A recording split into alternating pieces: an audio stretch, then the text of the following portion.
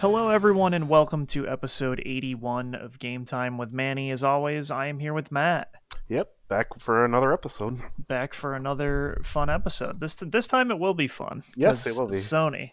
So And we have some fun news, I guess. And yeah, so a decent amount of stuff happened all at once. Nintendo announced a bunch of stuff overnight, which was kind of weird. The first one I didn't even write on here. It was Tetris 99 has been getting a bunch of like weird skin updates, and they put a Ring Fit Adventure skin in Tetris 99 for some reason. oh, okay. I don't know why they like put that out as like a 2-minute trailer, and that's weird. Um, but yeah, they also put out a trailer. I'm gonna go kind of out of order here because Oh, they put out a trailer for Mario Maker 2's final update. And I've been watching a lot of Mario Maker 2 on Twitch the past couple days since this update came out. So they did say that it will be the final update for Mario Maker 2, which is kind of strange because I feel like it didn't have as many as the original. yeah. I don't know. There's something just weird about that where it just didn't take off the same way. Yeah, and so like the last update, which was the first major one outside of fixing some of the multiplayer stuff, was they added that like Zelda stuff Yes, which that was and a couple things. December. It just kind of Yeah. like came out of nowhere in December, I believe. Yeah, so this one is pretty crazy because it adds in like 7 or 8 power-ups from 3D World, where like you can have the like weird floaty block on your head. You can have the gun thing on your head and a couple other things. They added the frog suit from Super Mario Brothers 3, so that makes it swimming levels easier and more fun. Hmm. But the main thing they did was add a Super Mario Brothers 2 mushroom that allows Mario to become Mario Brothers 2 Mario, and so then he can like pick shit up like he does in that game. So the levels you can make with that are insane. uh I have seen people do buck wild stuff. Now, do you think that's bigger than allowing people to make basically worlds and basically make their own game now? Yeah, just because this actually is a gameplay difference Right. and like allows for more crazy shit, whereas they also added in the world update, which basically just makes it so that you can collect a series of levels together and make your own game, quote unquote. It's called like World Maker, and so like if I made it, it would be like Super Manatron World or whatever your Right. username is or something. And then it allows you to like make a world map with like 6-ish different themes. And while I do think that is cool, I'm still like kind of surprised that that wasn't in the base game Yeah, that should have been in the base game. I think it. because people were asking for that before, I think. And it's not even like it doesn't really change gameplay. You know what I mean? Like it's just a hub for the levels. Yes, it just kind of makes things like just all kind of in one. And I think if you really into one creator, it definitely would just make it such an enjoyable experience because now the creator can sit down and really kind of map out from level to level. Yeah. Um, but yeah, I don't know how. I at this point I don't know how much people are going to engage with that. Apparently a lot because Hmm. people are watching and streaming it on Twitch Oh, okay. very frequently again. So I mean, it's one of those things where like people who have been making Mario Maker levels this whole time just make Right. the most insane shit immediately. Uh, and so yeah, I the way you can like pick up stuff and like jump off of it to use that to like continue momentum is pretty wild. I am kind of bummed that it's like the final update, just because it does seem kind of so unceremonious. Like they're just like, I guess we're done with this now, and I don't know. It doesn't like leave it off like they seem like they want to make another one or anything. Yeah, that's it's gonna be interesting if we'll ever see a Super Mario, Maker 3. Yeah, and like I would have expected like paid DLC for like different game types or something, and that didn't end up panning out. So I wonder what went on there. Yeah, Yeah, this is just kind of like a weird anomaly and otherwise where like every single other Wii U game got ported over and it just kind of better on the Switch. Hmm. I feel like this is the one example where it just did not take off, and it's hard to argue that it's considerably better on the Switch. Yeah. Uh, but they also Nintendo put out a Animal Crossing update that is out now. I have been playing. They had said earlier in the month when they did the Easter update that there would be one for Earth Day, and they showed everyone's favorite sloth who sells shrubs, Leaf, would be in it. So the update does add some uh, kind of important things that were sort of missing from previous Animal Crossing games. One is Leaf.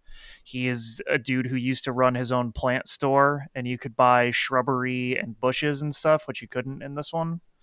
And so he now will show up every so often in your town, and you can buy that stuff, which is really cool. I spent the past 2-ish hours making my yard sick with shrubs. Are you happy with it? Yeah, I like the shrubs. And the other thing that I think is more important for a lot of people is the museum. Normally, you collect bugs, fish, fossils, and paintings, and or like art. Right. And the art part wasn't there originally, but it was like a week or two ago. Someone actually got into the code of the game and saw reference to a ton of stuff that is not actually in the game, one of which was that art was going to be added. And so that did happen. There is, in past games, it's this fox called Crazy Red. And he basically comes and is super shady and will try to sell you counterfeit art. Oh, And okay. so you can look at it, and then if you can tell the differences from the real art, because it's all like real paintings, like the Mona Lisa and shit. Okay. And if you can tell that they are fake, you don't buy that one. But if it's real, you buy that and you can donate it to the museum. The Mona Lisa is the one I always remember because you just look at it and I think it's funny. Like they make her have crazy, like angry eyebrows in the fake one. Okay. So you just look at it and you're like, ooh, that's not real. Some of them look really similar. But so I haven't had to tell the difference yet. So the way they introduced him is he basically, at the morning announcement where they tell you what's going on for the day, they say some shady guy has showed up and no one knows who he is. And so you talk to him and he sells you a painting, which will always be real. So then once you donate that, they add on to the museum. So I think tomorrow I'll have the art section or whatever. But then once you do that, you can go to his secret illegal boat, which there is a tiny beach at the back of every island, which people were like, why is this here? Why is it so secluded? It doesn't make sense. And it is specifically there so that Red can dock his boat there and do his illegal sales. Okay. And so in a couple days, I'll be able to go back there and you go into his boat, and that's where you like look to see the differences between if it's real or fake.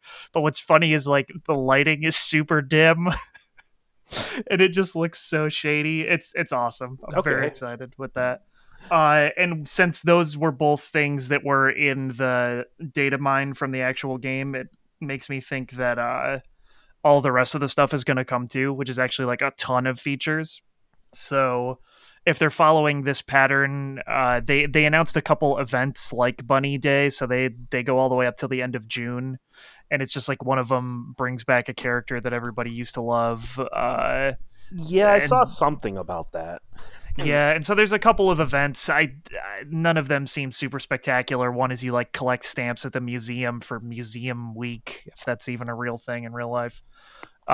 May, you like go through this weird hedge maze to find stuff, and another one is the two llamas from the past Animal Crossing game are celebrating their wedding anniversary, so you got to take hot pics of their wedding. Okay. But anyways, those events go up until like June 30th, and so that would stand to reason that like at E3-ish time they will announce the next like major feature update and then put that out.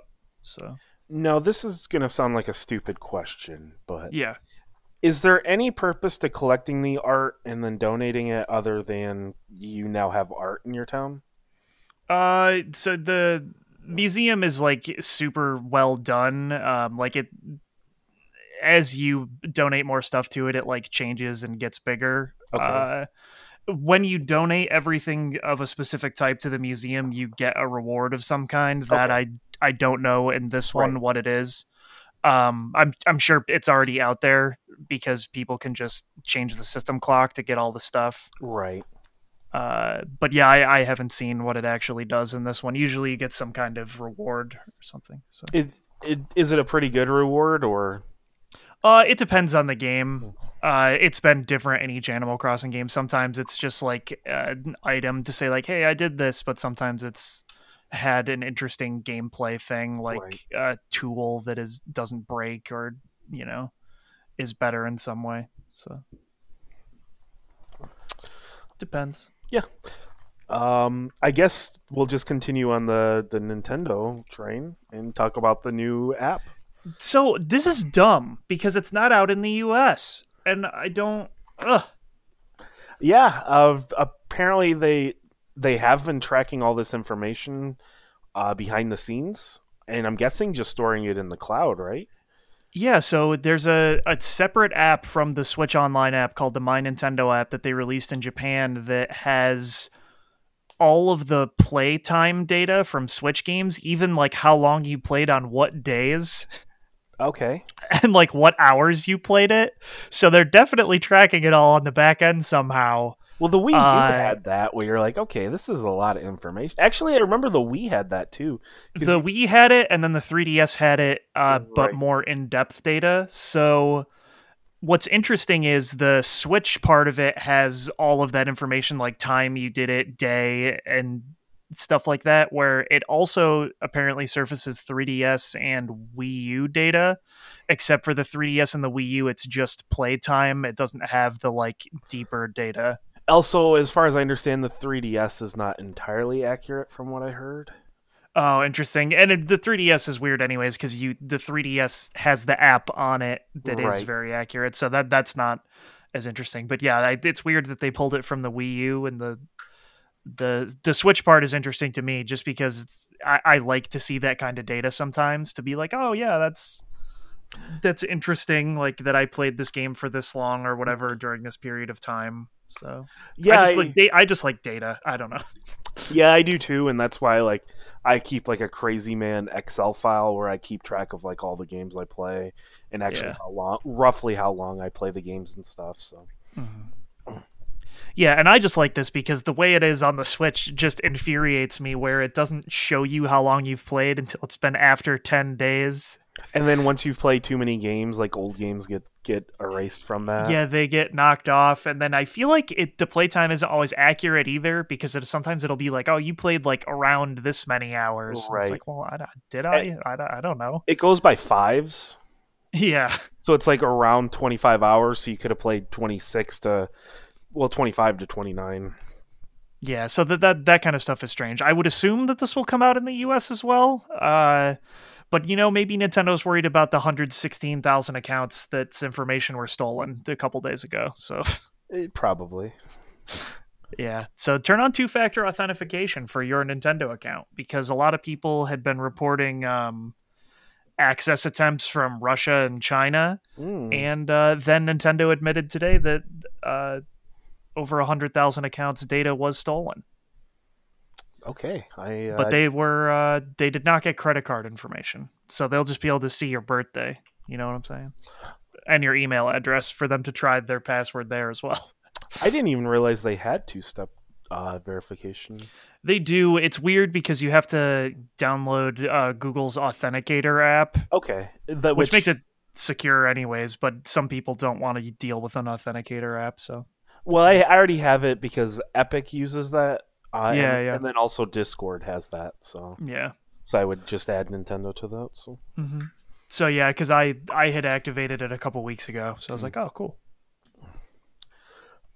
yes. Moving on. Last week we talked about Jason Schreier and how he was Mhm. leaving Kotaku, Yeah. and then Monday he announced that he's moving to Bloomberg News. Yeah, which is a real news outlet. I think it shows that like Bloomberg is looking to get into video games, a lot like the Washington Post did. I guess probably last summer. Yeah. So it from what he said, Bloomberg was really interested in his pieces specifically on Crunch, and they want Mhm. to keep funding that specifically. So he's definitely going to he's going to definitely keep talking about Crunch and kind of like the less happy side of the video games that do need to be talked about though. Mhm. And I mean that also gives him so much more of an opportunity to break huge news stories for games. Like he already had those contacts and that kind of thing, but this puts him on like a different echelon of having access to information that he wouldn't otherwise have. Right, and he's going to have, I assume, a lot better resources Oh, as well. definitely, yeah. Because I don't know how well Kotaku's doing, but I assume it's not as doing as well as Bloomberg. Definitely not. No.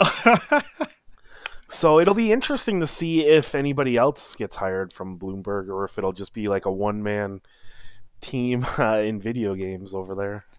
Yeah, I would guess that it'll probably be a one-man team for a while because when other larger news publications have picked up video games people, it has either been they hire like one person or they get a bunch of freelance people to write for them. Right. So Yeah, I because guess we'll have to wait and see. the Washington Post, believe they hired a few people, Yeah. but they're not doing like reviews or anything, and I assume we probably won't see many reviews from Bloomberg either. Yeah, I would assume not. This next one is actually the only news story I added, and it was just a tweet. Someone tweeted to Phil Spencer, just basically asking if everything is kind of on track. And I'll just read the tweet exactly what he tweeted. And he said, "Review plans yesterday for continued sharing through launch. Team is doing great work in adapting. I've never been more excited about Xbox plans. We've heard you. You want transparency slash authenticity. We plan to keep showing that way. Next step is not too much of a wait." And then it's just parentheses games. And the only reason why I really brought this up is it's so weird seeing Phil Spencer and Xbox being so upfront about everything, where Mhm. we have no idea what Sony is doing. No, I but mean, they also pulled a Sony and announced their hot logo for the yes, Series X. no, they didn't announce it. It wasn't trademarked. No, I don't know. I mean, the logo's out there. Yeah, I thought they put it out there. no, it was because of a trademark.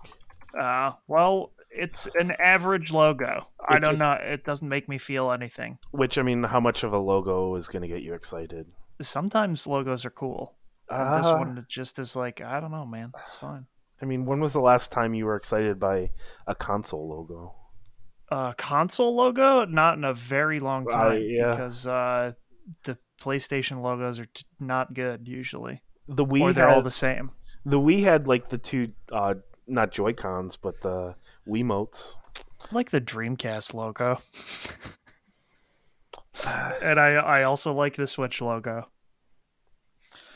But no, it's just weird because like, yeah, they didn't actually announce their logo, but when I Right. saw that, I was like, ooh, stepping up to Sony here. I see.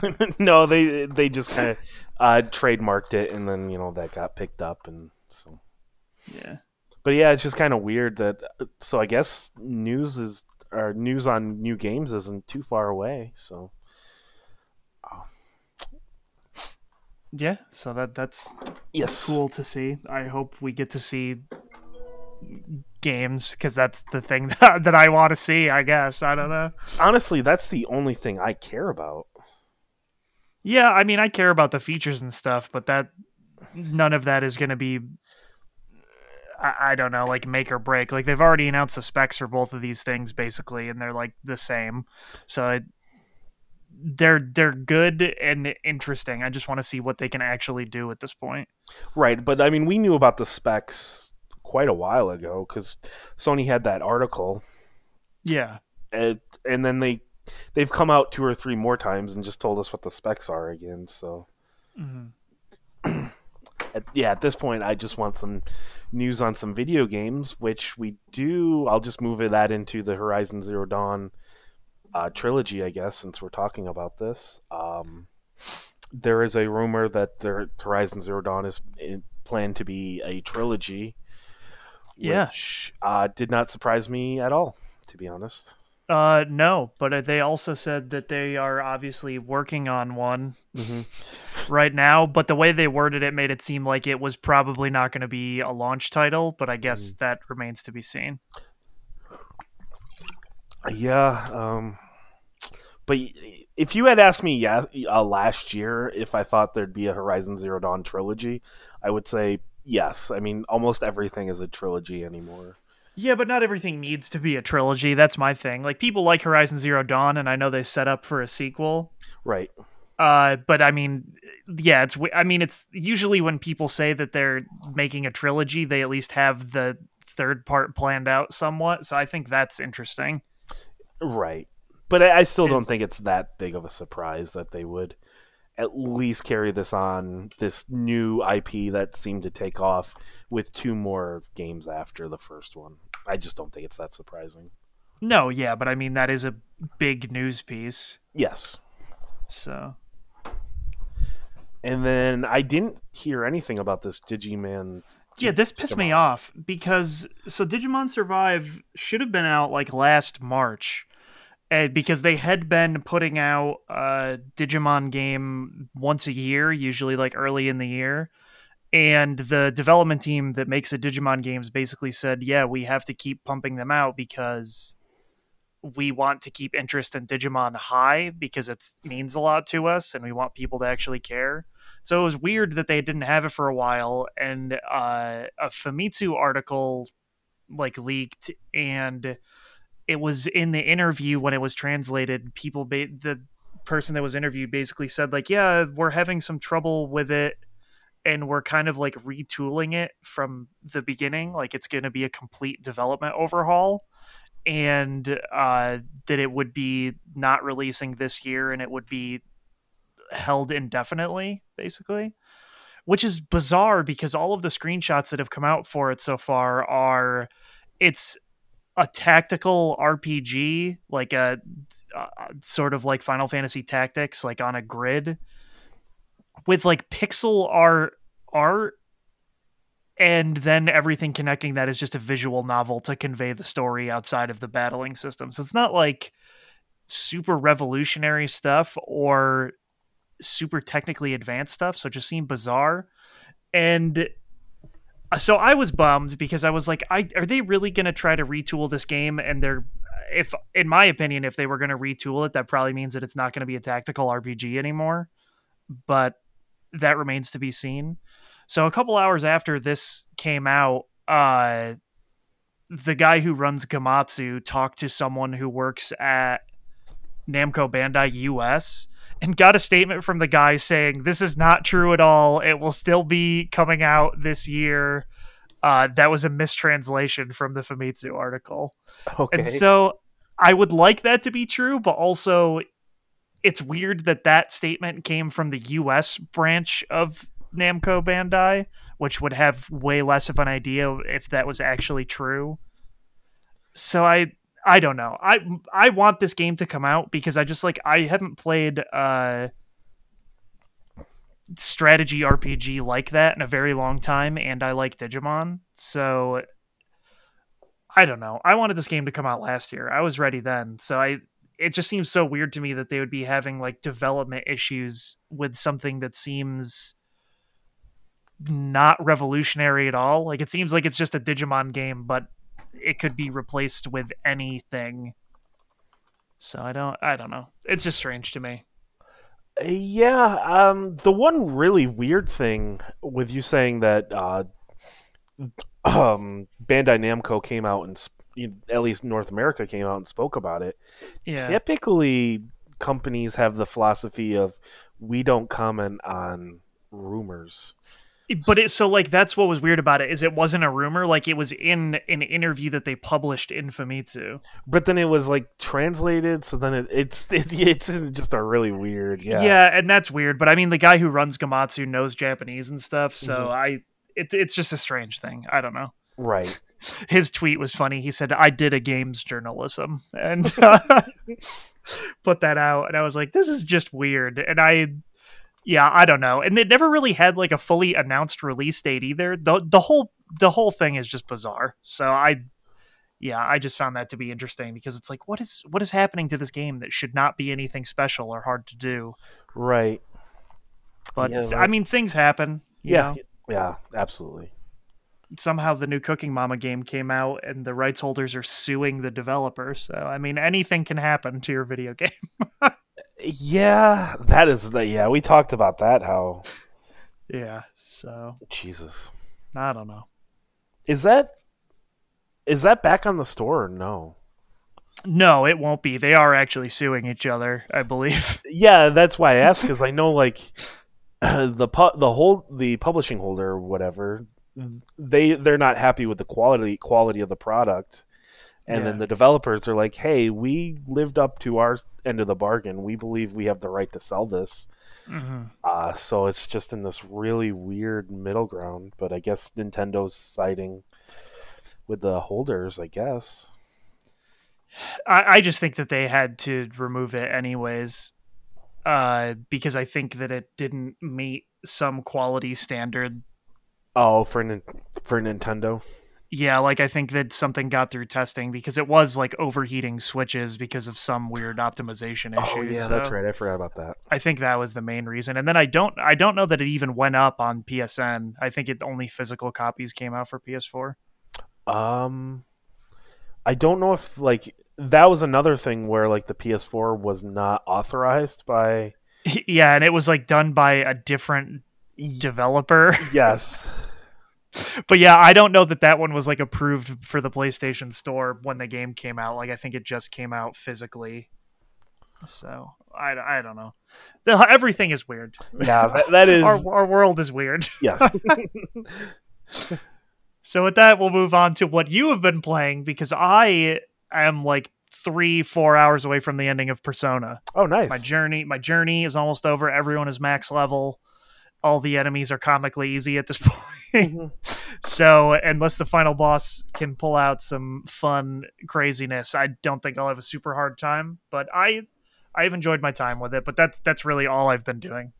Which, I mean, that is a very lengthy experience.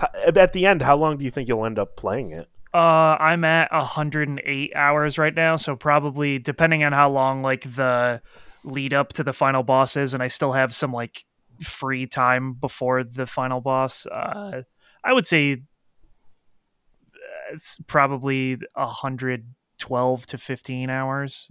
Depends. Jesus. Yeah.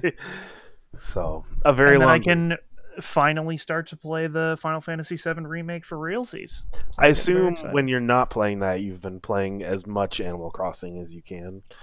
I generally have just been playing like an hour or two of Animal Crossing a day. Except for today, I played more Animal Crossing just because of the new features. Right. Yeah. So yeah, for me, I finished the Pedestrian, hmm and the ending is crazy, Manny. I'm not gonna I spoil figured anything, it would be. but oh my god, it was just mind blowing. The ending.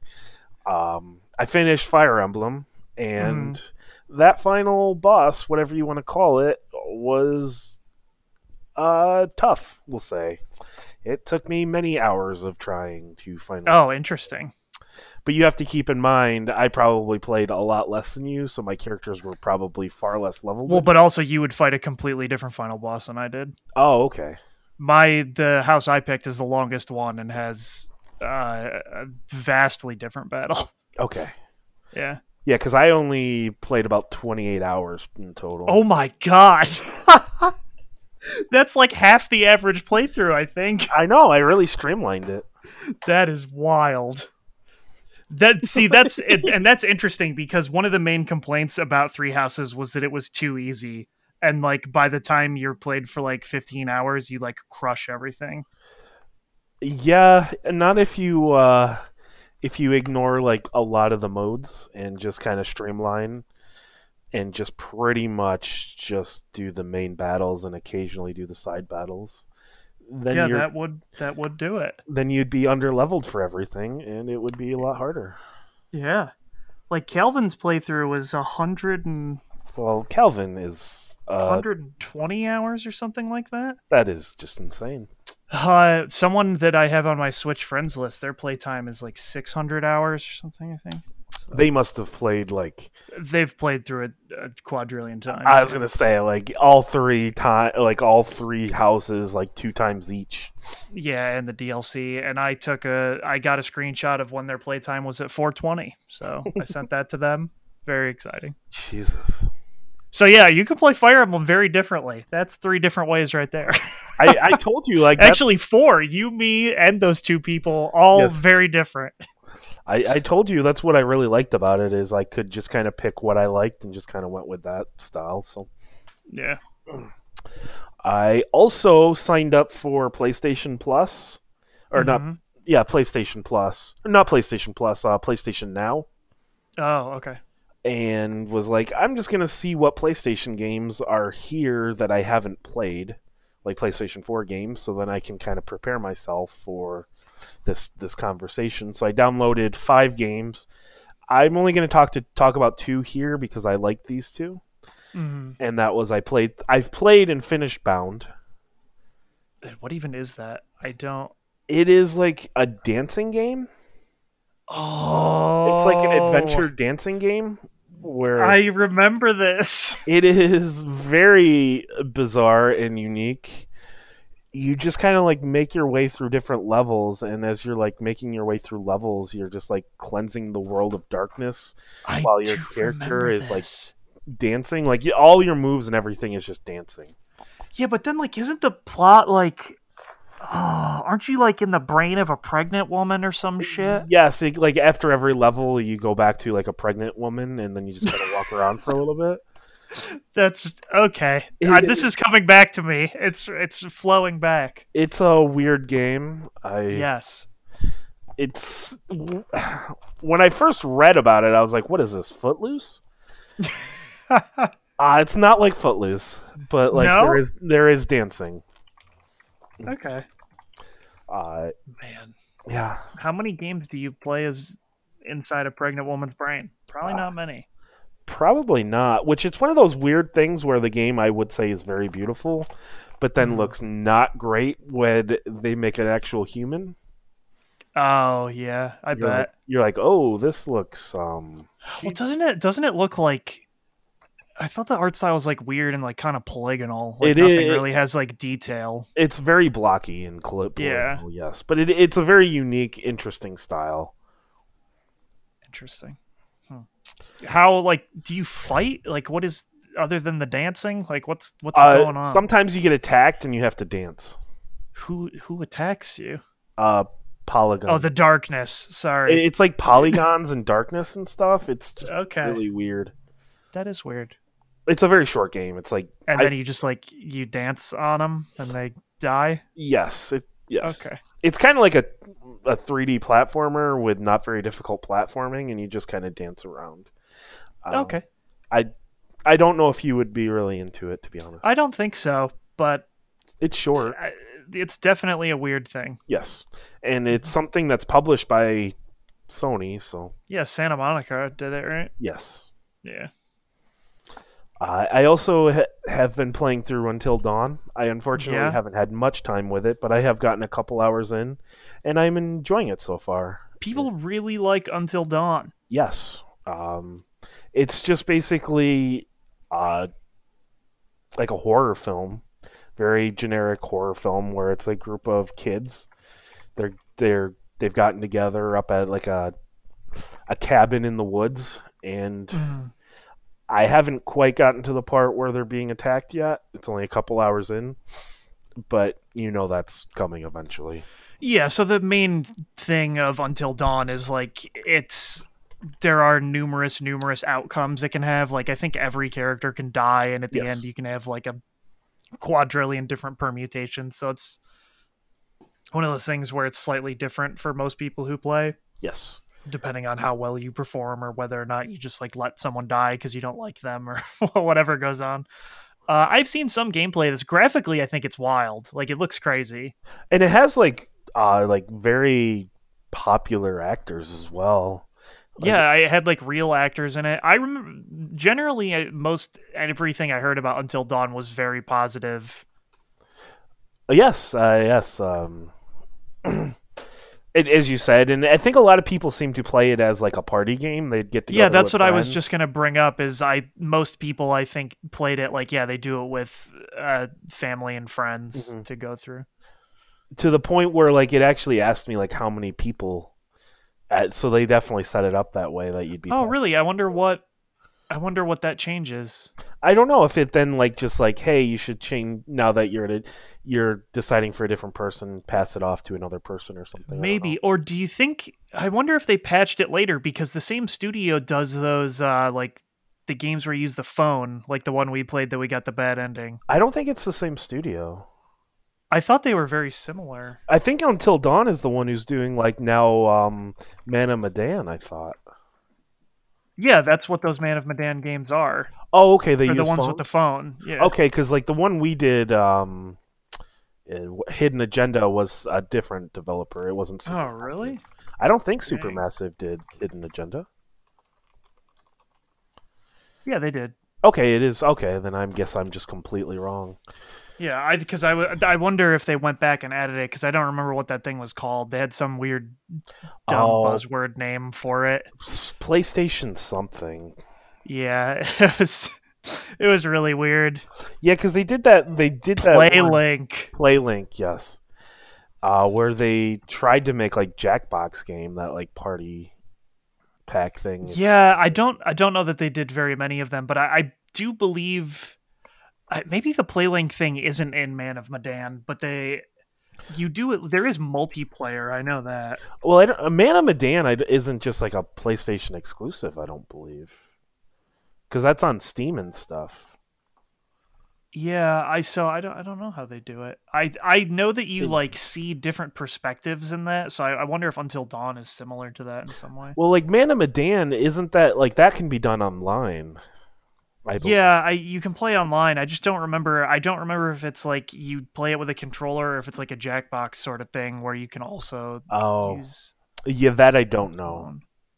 Yeah, I assume to me, I assume that the Until Dawn, maybe you can use multiple controllers. yeah, maybe. I don't know, but Yeah. yes, I do know the one big actress that I did notice is that Hayden. I don't even know how to pronounce her last name. It's like Penitentiary or something like that. It's I have no idea who that is. she's in she was in the show, the NBC show about mutants and like superheroes. Oh God. Oh, well, never mind. I was gonna say there are so many heroes. Yes, Heroes. Okay, She was like the one who couldn't get hurt. I didn't watch Heroes, Oh, so you never I watched Heroes? Okay, then no. then I'm never mind. It doesn't matter. Okay. That's just the how only I know the only her. person I know from Heroes is the Asian guy who I believe also was a writer. Mm. I She's think his like name was Hero. okay. Yes, his name was Hero. Okay. Yeah. I have also been playing Lena's Inception, Mm-hmm. which is basically a Link to the Past type game. Okay. So it's like Zelda. I know what it Yes, looks like. It's got that like it's it's got average pixel art yes, style. it's got that like Link to the Past look to it. The big kind of difference between this and like a Link to the Past is it's all procedural generated at the start of the game. Interesting. It's not a roguelike, but it is just kind of procedural at the beginning. So then and then you just kind of go around the world and you have eight dungeons to go through, and then at the end of every dungeon, you have a new item that you've collected, and then also a heart. Okay. So it is very much just Zelda. Yeah. Except the big difference is it's procedural, so the whole point is to then be able to play through the game multiple times, and then sometimes you can just kind of create these special type of runs where it's just like, I'm only going to use a bomb, I'm only going to use arrows, I'm only going to do this, I'm only going to do that. A lot of games do that now. Like Sort of Ditto did that a couple of years ago in a Yes. similar way. Yeah. Yeah, it's so weird because like these games I do enjoy them and I am enjoying this, but like there's just something missing.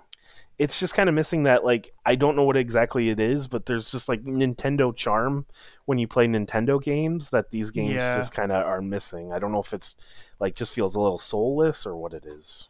Yeah. I mean, this is going to sound kind of mean, but when I look at it, that's what it looks like to me. Is it just looks like it's, I don't know, like it doesn't have a distinct personality almost.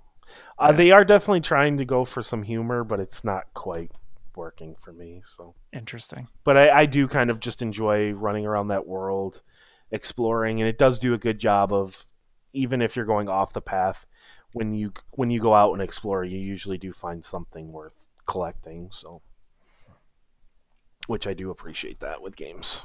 Yeah. The last game I'm playing is just an endless runner called Top Run. That's perfect. Yes. The only thing I really want to mention here is there's this endless runner, and then once you kind of build up enough points, you go into what is called buddy time, which Okay. I don't even know how to begin to describe this, but you basically just like turn into a dog, and then there's like a silhouette of a dog in the background. And it's just all different 80s, like the entire aesthetic of the game is just like very. Well, 80s I mean that neon. makes sense. A play on Top Gun. I Yes. get it. Yes. But and then it's just like a dog silhouette in the background, and it's very much just like endless runner, Top Gun 80s with dog. Oh, I mean, that sounds all right. Yeah. That I'm gonna have to look at that later. I'm gonna have to look up a video to see, because in my head I don't know that it's gonna look anything like what it actually looks like. I can send you at least a picture if you want to just kind of see. I think I can. Let me Top Run.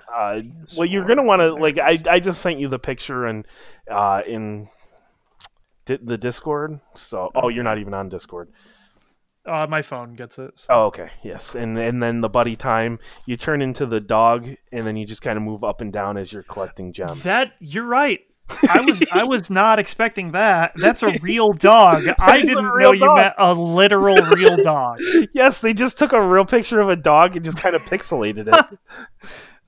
Wow. Okay.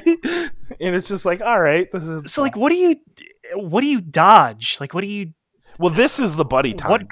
Yeah, but what comes at you in the main game? It's just a 2D platformer, and then they're just like people in the way, or like sometimes they shoot stuff or whatever. Okay. I just kind of saw the buddy time, and I was like, all right, this is $5 on PS4. I guess I'll buy it. Yeah. It does have good music. I will give them that. Interesting. So, yeah, that's gonna do it for what you've played. Yeah, unless you have more questions about Top Run. No, I have that. Seeing that picture, I got everything I needed to. I think I am now keenly aware of what Top Run has to offer. So that's excellent. And so now we'll transition into talking about Sony. Yes. We're gonna rate them and rank them. Well, at the end, we're gonna just go through all the games for right now, which they have a lot. They do. They have. This is a lot. Yes. Which I tried to curate and just kind of go through the games that either we know or more than likely one of us has at least played. Yeah. So the first one is Astrobot, which is a VR game. I think it's the only VR game we have on this list. Most people say this is like the definitive VR game. Yes. To them. I have heard people say this is as good as like Super Mario Odyssey. Yeah, I've seen people say that as well. I'm curious. I was so close one Black Friday to buying a bundle with PlayStation VR that had Astrobot and Moss, the game about the little mouse in it. Right. And I decided not to because I was like, I'm never going to use this. And that was the right decision because I wouldn't have. You would have played Beat Saber. I mean, I would have played Beat Saber and I would have played Astrobot and Moss. But like, I mean, after that, what am I going to do with the thing? Use it as a headrest? Like, I don't know. Play more Beat Saber. I guess I could play more Beat Saber. That's true.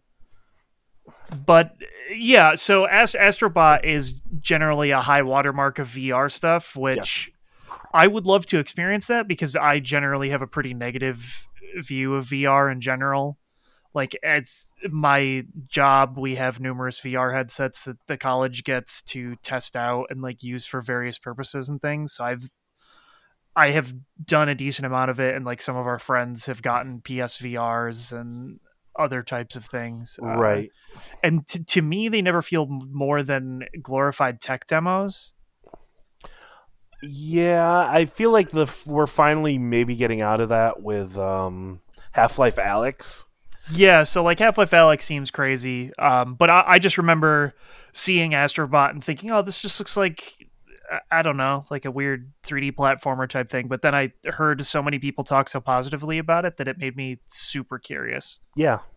Yeah, this is the one that I just kind of wanted to put down because it is like, of all the VR games, this is like the definitive one that I've heard so many positive things about, and it's Yeah, the only one that I have any interest in trying out and playing. yeah, same, I think.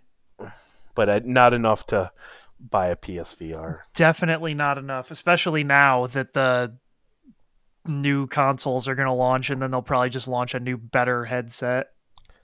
So. Maybe, hopefully, unless they're just going to completely kill off. Kill off. Oh, I didn't think about that. They might just kill it, but we'll see, I guess. Yeah, I mean, some people seem to think they'll just kind of like port over what they can. Yeah. And like you can use your PSVR, PS4 VR on the PS5, but not any new games or anything. I don't know. Yeah. The next one is a game that I actually tried, Beyond Two Did you Souls. try it? I was not a fan of it. No. You know who I love? Mm-hmm. Ellen Page. Yeah, I'm aware. I know. It's gonna work out between us someday. But okay, you know what? Not this gonna kill your spirit. this game, it was probably a PlayStation Plus game at some point, so I probably like it's in my library. Who's the guy? Was it Willem Dafoe? It is Willem Dafoe. Okay, so you didn't like it? No, I can tell you exactly. I hate stories that are told where it's just like, this character is 5 years old. Now in this next scene they're 25. Now they're 12. Now they're 13. Now they're 27. Now they're 15. It's just, I don't think there's a great flow to it. Interesting. I don't know how you feel about that, but I just I mean, I can't think of many stories off the top of my head that I have experienced that are very like that. The only one I can think of that is a lot like it is the last season of How I Met Your Mother. Okay, well, that's a comparison that I hate because I do. We both know I don't like that season. But it's the same concept. Okay, bouncing through different time periods, and you're like, it's not necessarily where it's hard to flow, but to me, it just feels like whoever's writing this, they're trying to come off as much deeper and better writer than they maybe are. Okay, or at least that's just kind of my perception. Yeah. And then the other... Oh, sorry, go ahead. No, go ahead. I was just going to say my other major issue, but like if you have a point on what I was just saying. No, I was going to ask a question about this game. My other major issue with this is just like, I don't think David Cage has ever interacted with a human being ever. Oh, I mean, that's a given at this point. We played Detroit Become Human. This had worse than anything in Detroit. Okay, so have you ever played Heavy Rain? I haven't, but I do know what happened. It's like Heavy Rain, I feel like, is somewhere in between. A robot still could have made it, but it has a lot of like very strange stilted dialogue and weirdness. So this game, like, she is like a psychic monster thing that's possessing her or some shit. Yes, and I was going to get into that. Okay. That's her whole thing, is she's got the psychic monster thing. So she's kind of grown up at a base, and she doesn't have any friends, and she's kind of grown up alone. Okay. So she, in this one scene, she's probably 14, 15 years old. One of the nurses at the base that she works with has a daughter around Ellen Page's age, like the character's age. Yeah, yeah. So then she has the Ellen Page character come to her daughter's birthday party. People said that they like this scene a lot. Really? Yeah, that most people who I've heard talk about this game said that they like that scene. And the reason why I didn't like it is because like it starts out and people are being weird to you, and like it's just being that very stereotypical Hollywood bully. Yeah, yeah. And then all of a sudden, flip of a switch, they're all just kind of in like a conversation. Everything's normal. She's talking to some guy. They actually start dancing. And then all of a sudden, flip of a switch, they're all like, "Oh, let's burn the witch." And then they're putting their cigarettes out on her and then just stuff her in a closet, and you're like, this is not how normal situations go.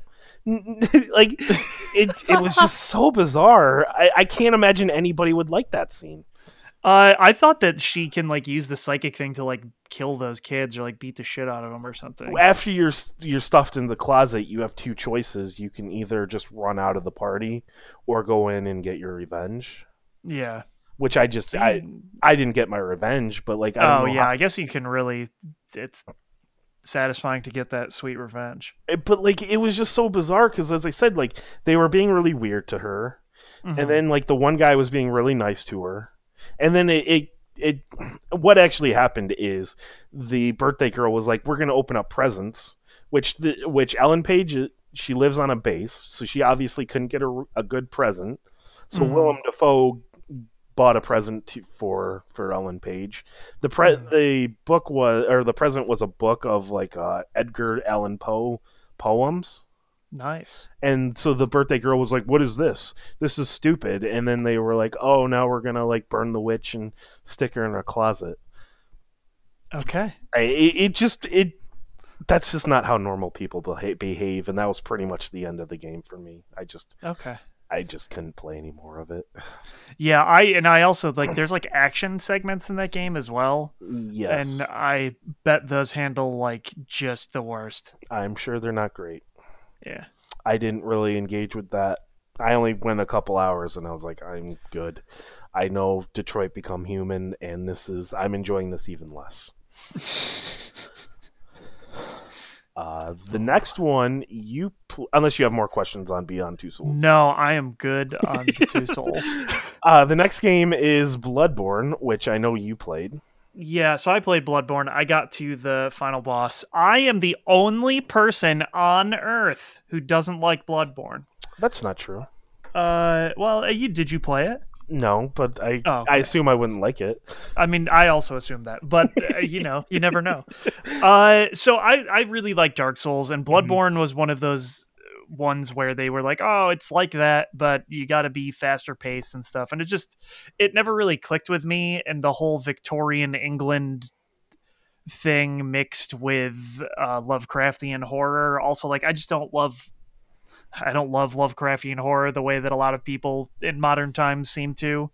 I had to read a lot of it in college for a science fiction course, and that was not my favorite. It's also weird. I mean, never mind. I'm not going to get into the weird Lovecraft stuff. He was a shitty racist, and that's whatever. It doesn't do it for me. But a lot of people love Bloodborne so much that like if there was like a poll to be what do you think the game of the generation is, I think Bloodborne would win. The only reason why I would say no is because I would guess people would vote The Witcher. Maybe, but like I see people. I know people who don't like The Witcher, and right. There are people who are very vocal about not liking The Witcher, like Long Island Joe, for example. A prominent fighting game player, and also Eris, another prominent fighting game player, really not a fan. But they're just like, there are people who are very vocal about it. I feel like there's really no one who's vocal about hating Bloodborne. Okay, that's probably. And as a PS4 exclusive, like it did super well, considering that it was just a PS4 game. Yes. But it's one of those things where it's just like, it just didn't hit with me, but I get it. I get why people like the faster paced combat. I get that people like that style and that type of horror stuff. It's just, yeah, I don't have a lot to say about Bloodborne. It's just because it's not really my thing, but people crazy about Bloodborne. Yes, there is a very, and that's another reason why I would guess that Bloodborne wouldn't win. I do think that's a little bit more niche. Yeah, that's kind of fair. Where I think The Witcher 3, for me personally, like you go to any forum, a video game forum, and ask the question like, "What game should I play next?" I've played The Witcher 3, and someone will say like, "You should play The Witcher 3 again." See, but I feel like that's not even the kind of game that people play again.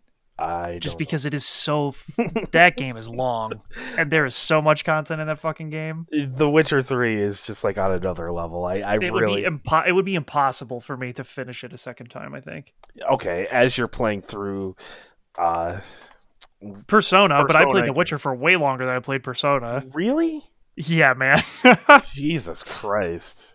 I played all the way through The Witcher 3, and I played both expansions as well. I was going to say the DLC. Because like the base game's like 60 hours, isn't it? At least, yeah. I mean, I played it for way longer than that. Oh, okay.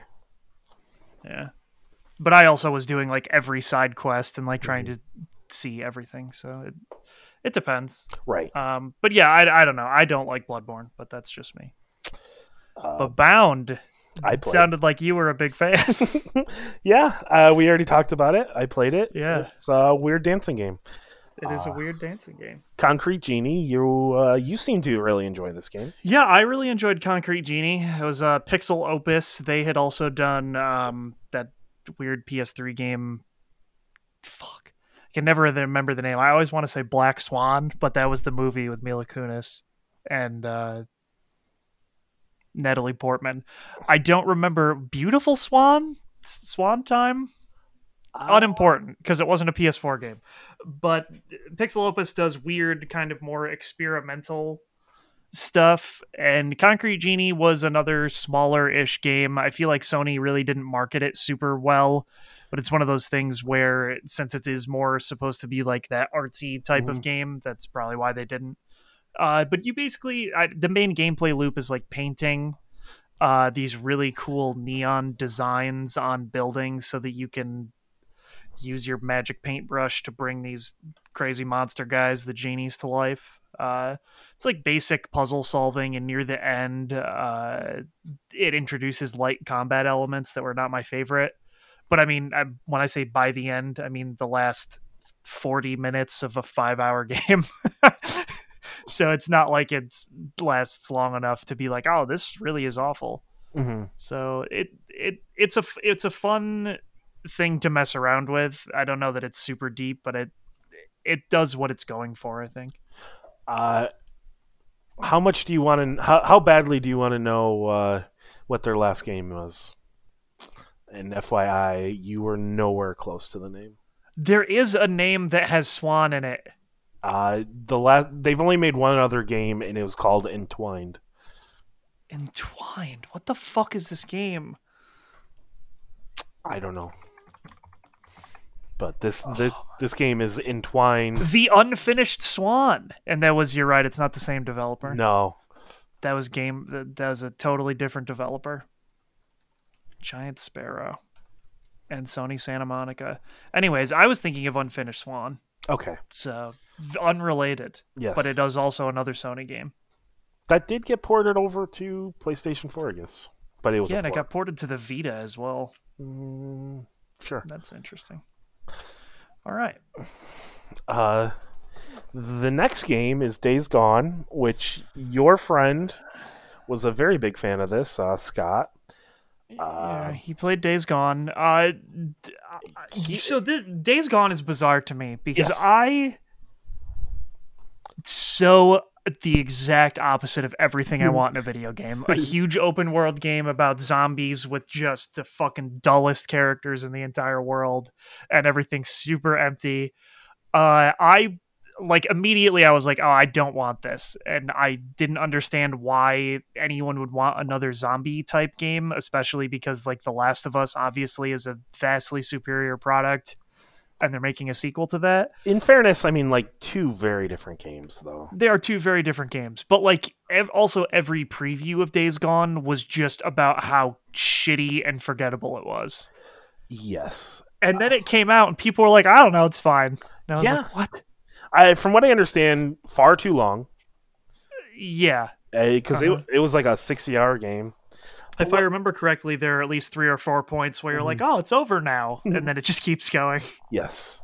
But what I think is just fascinating is this is like a studio. This was their first opportunity to make like an actual console game in like 15 years, I believe. Because before this, they were just making like PSP and Vita games. Because Classics. they were the ones who made like the old Uncharted games on Vita. Oh, the Golden Compass. Yeah, or some whatever it's called. Yeah. They made like both of those games, and so I don't think they've actually made like a console game in like 15 years. And this is I guess what they wanted to make. Sons of Anarchy meets Walking Dead. Wow, you can really just distill it to that, huh?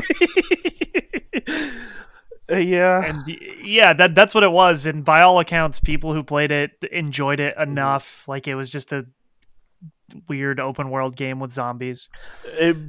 Heavier like survival elements. Yeah, and it seemed like the crux of what they were going for, the like ridiculous amount of zombies in one place, really doesn't happen that much or at all, really. Right. And then the other thing is like there was the mechanic of like your bike can break or it can like run out of gas and you have to like push it, which I can tell you right now, if I was ever in the open world and my bike broke and I had to like slowly push it, I would just stop playing that game. I don't know about you, but there's no way.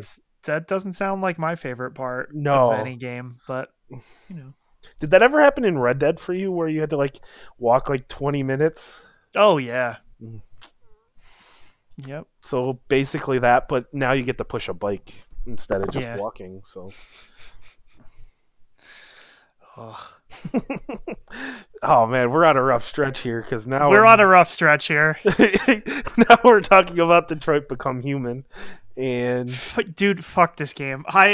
Oh my god, like I had fun. I had fun because we played it together.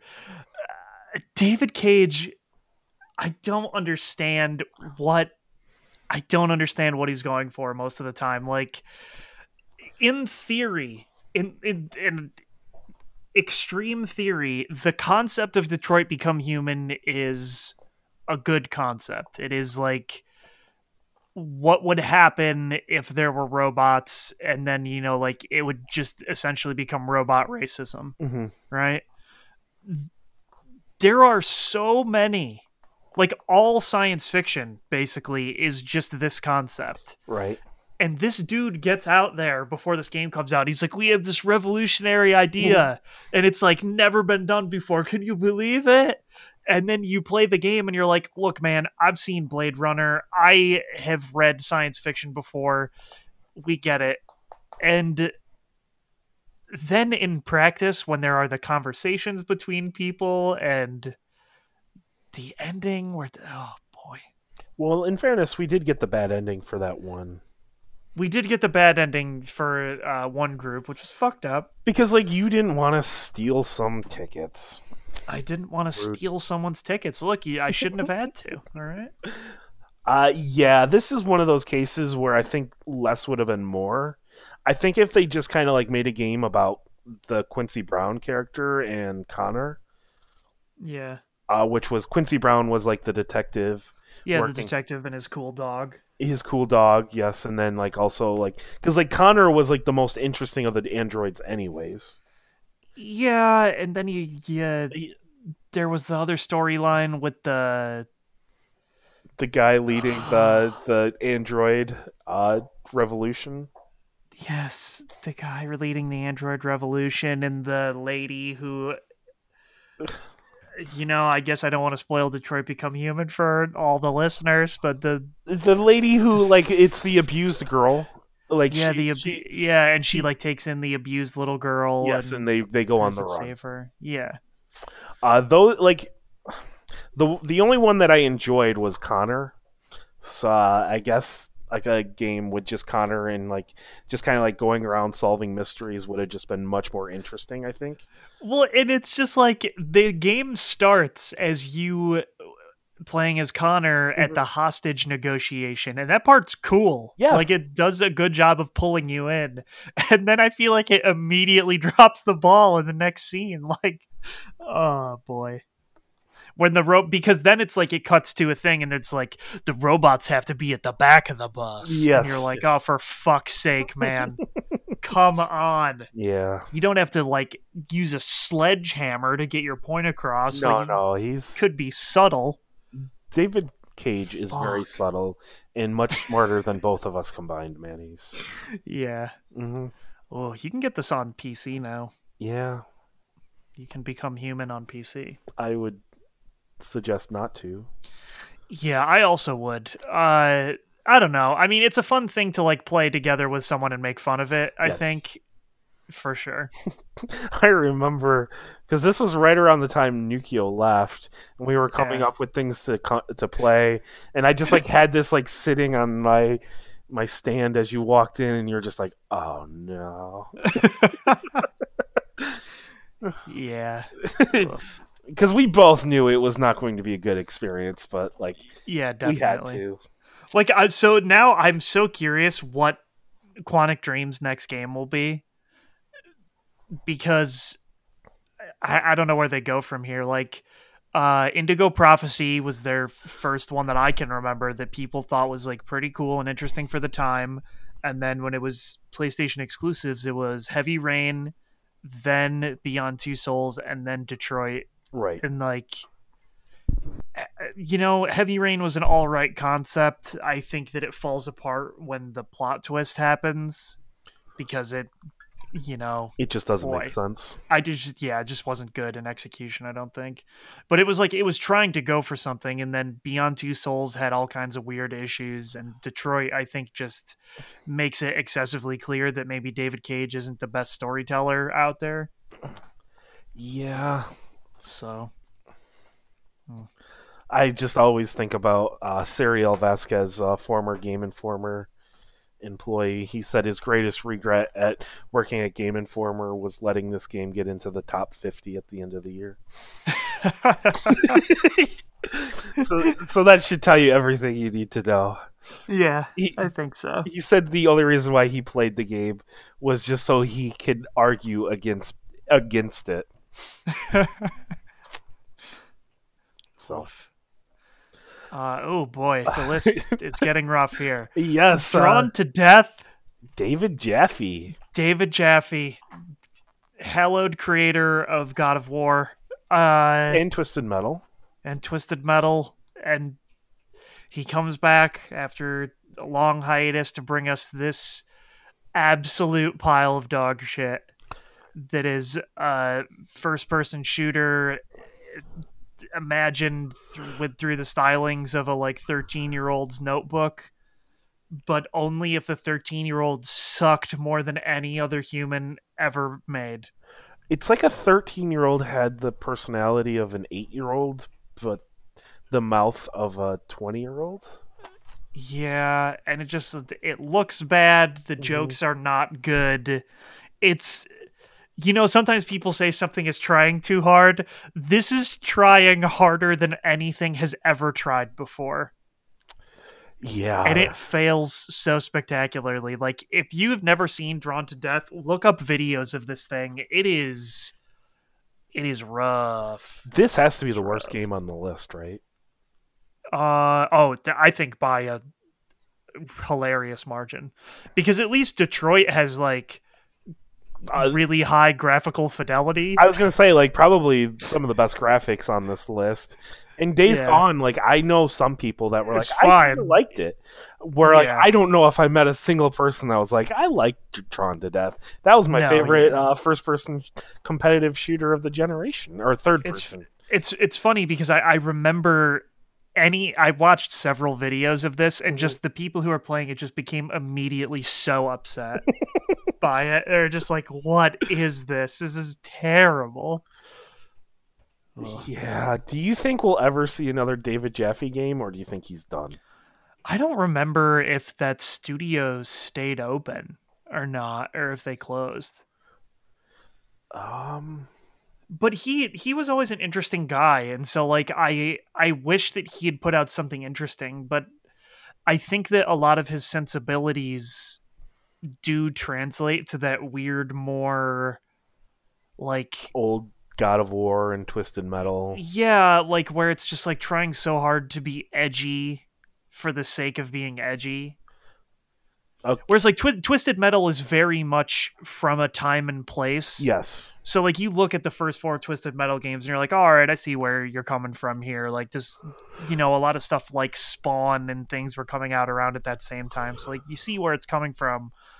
But then like when they tried to reboot it on the PS3, that bombed because people just car combat games don't work the same way anymore, and like that style of like edgy stuff just didn't do it for people. And so like I think that just is his style of humor and like his style of thing. So I wonder if we'll ever see another game from him. And FYI, the studio did close down Yeah. in 2018, Okay. which this game came out in 2017.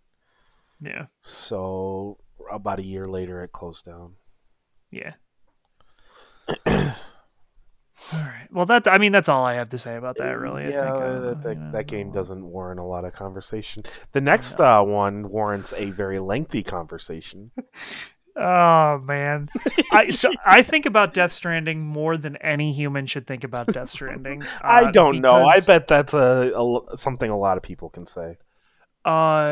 Mainly because I sometimes recently when I feel like I'm playing a game and I am enjoying it, it makes me think about Death Stranding, and I'm like, man, I didn't enjoy that. Like I just.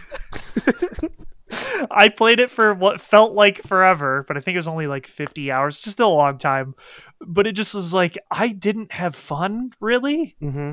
And I also think that it's one of the reasons why I felt so burnt out for a long time. And it was because I forced myself to get through that. By and burn out. Oh, sorry. Go ahead. I think about it more often than normal because sometimes my friend Scott will bring it up and he'll be like, yeah, man, I thought that when you got to the part where it was snowy on the mountains, I was like, oh no, he's going to give up here. Like he for sure thought I wasn't going to finish it. And like, so did I.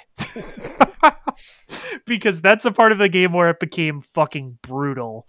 And I was like, oh, we got to trudge up this fucking snowy mountain and it's so goddamn slow. And I remember what it was like during those final few hours of cinematics, like with the Princess Beach thing and everything that happens in the fucking story. It just was like, oh my God, I'm not even going to get payoff from this. Like, I'm not even going to be satisfied with the conclusion. And I wasn't. And it wasn't worth it, I don't think. But I had to know. And I'm in the end, I'm glad that I know and I have that context. Because now if someone ever came up to me and was like, yeah, I really like Death Stranding, I would be like, let's fight about it right now. I was going to ask you, well, a couple things, but like, is finishing Death Stranding one of your greatest disappointments of the generation? Yeah, probably, because even when probably a couple hours in, I was like, oh, I see what this is going for, but stretched across the amount of time people say that this goes for, that will become too much. And then like it's just one of those things where I kept telling myself like, oh, but it'll pay off. Like it'll have some weird, crazy Kojima story and it'll at least be fun in that way. And then when it didn't even have that, it was like, oh no. Oh no. So it might, I guess I don't know that I would say it was disappointing is because I guess I expected it. Yeah. It's just crazy to think a year ago you were so excited about this. Yeah, because like the trailers show you the only parts that were things that I would enjoy. Right. And so you think like, oh, there'll be more of that in the game. Like there will be other, even just cutscenes. Like I just, yeah. Even if the rest of it was just cutscenes and it didn't even have that. So it was just one of those things where it's like, man, this is not what I expected. Yeah, I kind of wish there was more transparency because there was so much excitement, and then but weirdly enough, I still feel like a lot of people like this game for whatever reason. Yeah, and it's one of those things where I wonder if it's like Stockholm syndrome, where like the game held them prisoner for so long that eventually they started to be like, yeah, you know what, I do enjoy this. But I mean, this game was divisive. Yeah, it was. I feel like people who liked it quite a bit, and people who did not very much do not. Yes. I don't know that there was really a middle ground. Which, I mean, part of that is it's just so different from Metal Gear Solid. So the people who are big Kojima fans and Metal Gear Solid fans, I think if you were going in expecting like a Metal Gear Solid type of game, you were severely disappointed. Yeah, definitely. So, and it just what a fucking bummer, man. Yeah, just a bizarre, weird thing. The PC version just got delayed a month. It's coming out in month. July. Yeah. So people will be able to experience it all over again on the PC. Oh boy. At least it'll have mods. That'll be funny. Yeah, that's true. Yeah, so I'm looking forward to the Death Stranding mods. Yeah, that's all I got, man. Right. What a bummer. What a fucking bummer. The next game is Dreams, which is a game that technically came out this year. Yeah, it did technically come out this year, and it is just one of the coolest things. I still see things that people have made, and I am constantly just in awe of like, how the hell did you make this? This is a crazy level of fidelity and detail for this kind of thing. Yeah, it's weird to put it in the same category as everything else because it's not even really a game. It's just like a game engine, a game maker. I don't even want to say made easy because I think it is still pretty dense. You have to watch hours and hours of tutorial videos yes. and go through all kinds of shit. Did you go through all the tutorials or? No, I didn't. I messed around with it a little bit, mm-hmm. but it's one of those things where you realize very quickly the amount of dedication and patience it's going to take to even make something that is tiny. Right. And I was just like, oh, we all know I don't have this in me. Yeah. I was a little disappointed when I picked it up. Not necessarily that it's bad or anything, but just like, oh, this is much more dense than I was thinking it was going to be. So, like, I figured it would be that way because in Little Big Planet, if you wanted to make something cool, even though the tools were easy, mm-hmm. it would still take a lot. I mean, I made my fair share of cars strapped to rockets in Little Big Planet. But that's one of those things where that already has a lot of pre-made stuff that works, and you're kind of just putting it together. Right. Whereas this, I was like, oh, it's going to be deconstructed even a couple levels further than that. Like, you're basically making everything from scratch, and it takes a lot. But the act of playing things that people have made is awesome. Yeah, I love just doing like what they call the dream surfing and just kind of like seeing what people make. It's so fascinating. Yeah. And it's still one of those things where people are still cranking away at it and making all kinds of cool things, figuring out new tricks and how to do more with it. And it's just an amazing tool. Two things I want to see with this game is one, I want to see in a few years when we get these like projects that people have been working years on. Mm-hmm. And then I want to see this game come to PC. Yeah, that would be nuts. Just because keyboard and mouse being able to do this stuff. Yeah, that's gonna be insane. I mean, especially for the sculpting and things like that, that would be a game changer. Yes, I'm also kind of curious to hear when they're going to release the VR because this is supposed to have VR support as well. Oh, really? Yes. So like people will be able to make VR games in this. Oh, okay. That's interesting. Yes. And unlike the rest of the game, the VR stuff is going to be like Super Mario Maker 2, where like you have to play through it as the maker. to actually get it uploaded, and the reason why is that way people can't just like make like vomit inducing VR shit that would just completely destroy people. Yeah. So like if you want to do that, you're gonna have to put yourself through that. Which is fair. Yes. But yeah, eventually it's gonna have VR support. So like if you have PSVR, this may end up being like the best thing for PSVR. Mm-hmm. Back to shit, Manny. Listen, Drive Club was trying a thing. It was trying a thing. It was a complete disaster. It went very poorly for them. So to be fair to them, I think that in the end, it was what they wanted it to be.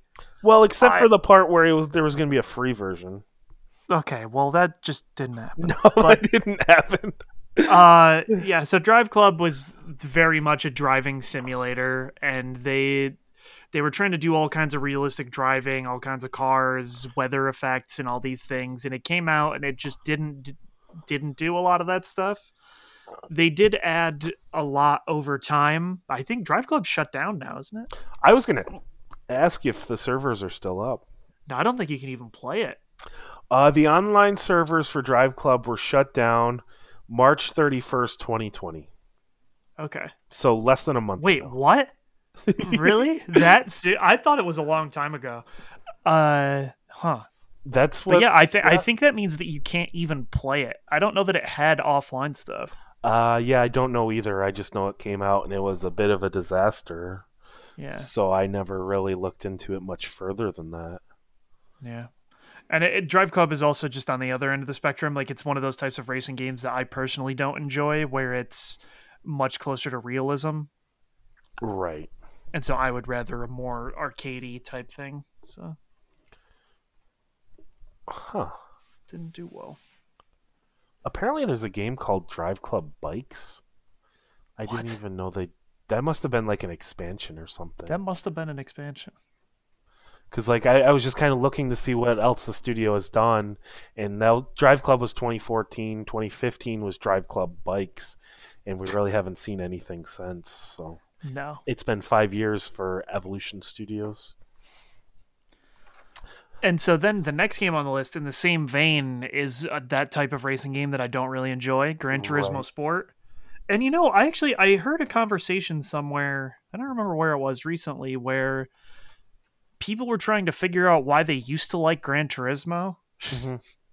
I played quite a bit of Gran Turismo 2 and 3, and I had a lot of fun with it. And it was after Gran Turismo 3 that I really just stopped liking it at all. And I think it's one of those things because over time they slowly removed the more fun game aspects of it. Right.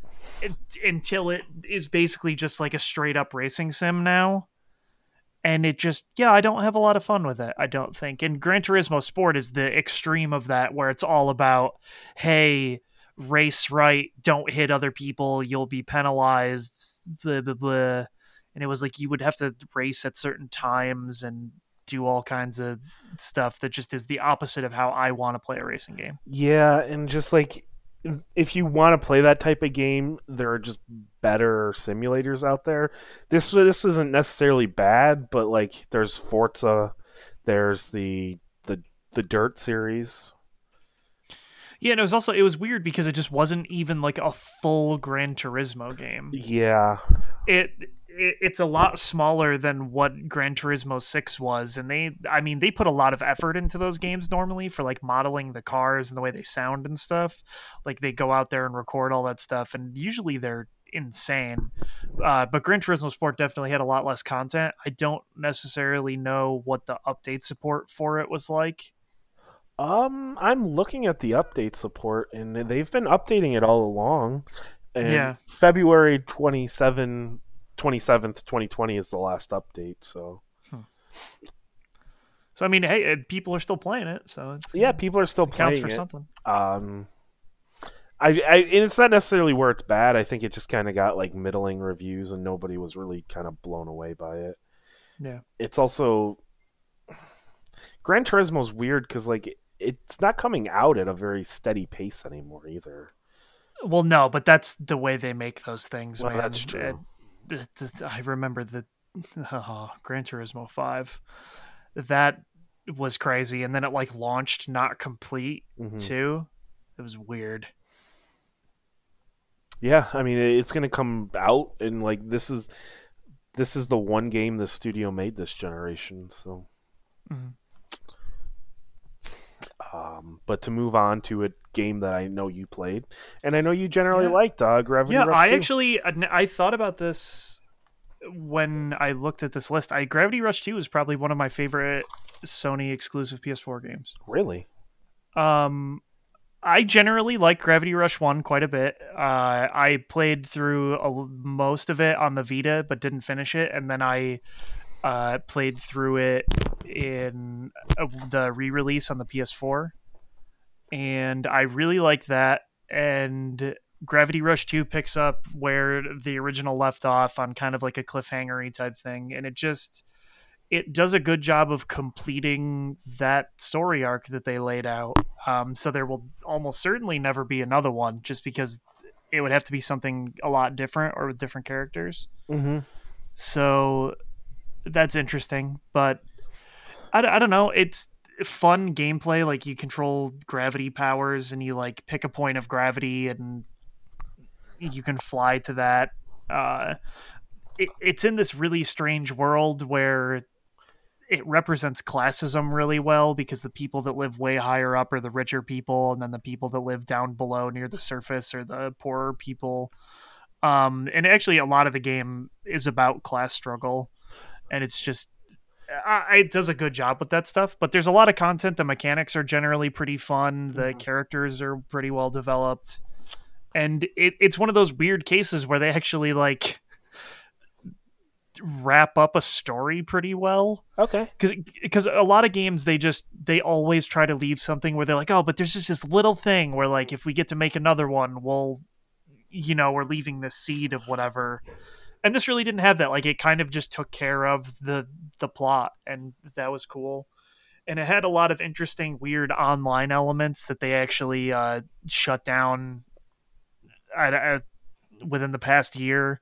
So there are some like unlockable costumes and stuff you can't get anymore because of that, Oh, which that's is a bummer, I guess. strange. I don't know why they did that, but yeah, it's a cool game. The art style is fun. I really like the music and everything, almost everything about it. But it was one of those things where it's a really niche title, and not many people obviously played the first one because it was a fucking Vita game. Right. But then So it was then re-released, but I don't know how. it was re-released, but even then, like it's still one of those things where this isn't going to appeal to a super huge wide audience. Right. So it didn't sell very well, and it's one of those. It's just kind of a bummer because it's one of those series that I would really like to see more of, but I just don't think we ever will. Yeah, this is one of the ones I downloaded and tried for a couple hours. Mm-hmm. I thought I might really like the mobility and stuff, but it didn't really click with me. I didn't really like the way flying and moving around felt. Yeah, I mean, you got to get used to it, and also you unlock more Abilities and stuff. control and abilities later in the game. I don't remember exactly how well those were doled out, but Right. you definitely get more as time goes on. I don't know. I also don't really like flying in video games, so that's Yeah. But yeah, it seems like a really cool, stylish game, and very unique from pretty much anything else on this list. Yeah, definitely. The next one, God of War, is probably one of the biggest heavy hitters of this list. Yes, definitely. It is. It took a very long time. I believe they took about 5 years working on this game, but they really just kind of. What I appreciate about this game is they didn't just make another God of War game. They went back to the drawing board and really asked, how can we take this series in a new direction? And they just completely flipped this series on its head with the art style, adding a son for with Kratos, actually delivering a good story. Actually delivering a good story. I mean, incredible visuals, amazing boss fights. Which I mean, I guess the originals had great boss fights as well. I mean, Yeah. but just very different. I would assume. You and I are not the most familiar with the original God of War games. No, I just actively don't like them. Yes, where this they even threw away the weapon, the and gave you a new weapon, at least at the start. Not to spoil anything for later, but like, God, it may be one of the most satisfying things this generation, throwing that axe and calling it back. It's so fucking good, man. God, this game is really cool, and it's one of those things where this is why I like things that diverge from what they were previously, is because Right. like I mean, I tried God of War 1 and 2. I played them for like hours each. Like I got halfway through the first one, probably like a quarter to halfway through the second one, and I just don't the combat didn't click with me. The hyper violence was weird and felt overly gratuitous for no reason. And it didn't do it for me at all, right? And it wasn't telling a super compelling story or anything that I was super drawn into.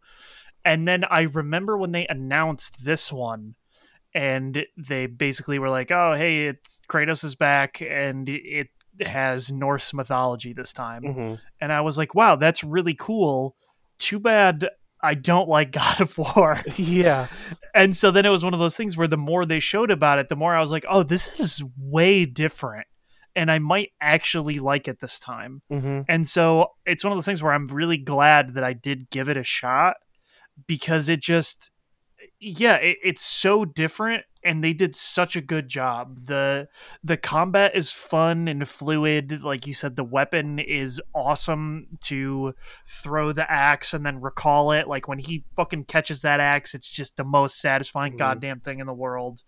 And even like if you're worried about the fact that it's basically you're babysitting the son Atreus the whole game, like he actually is functional and good, Useful and helpful in combat.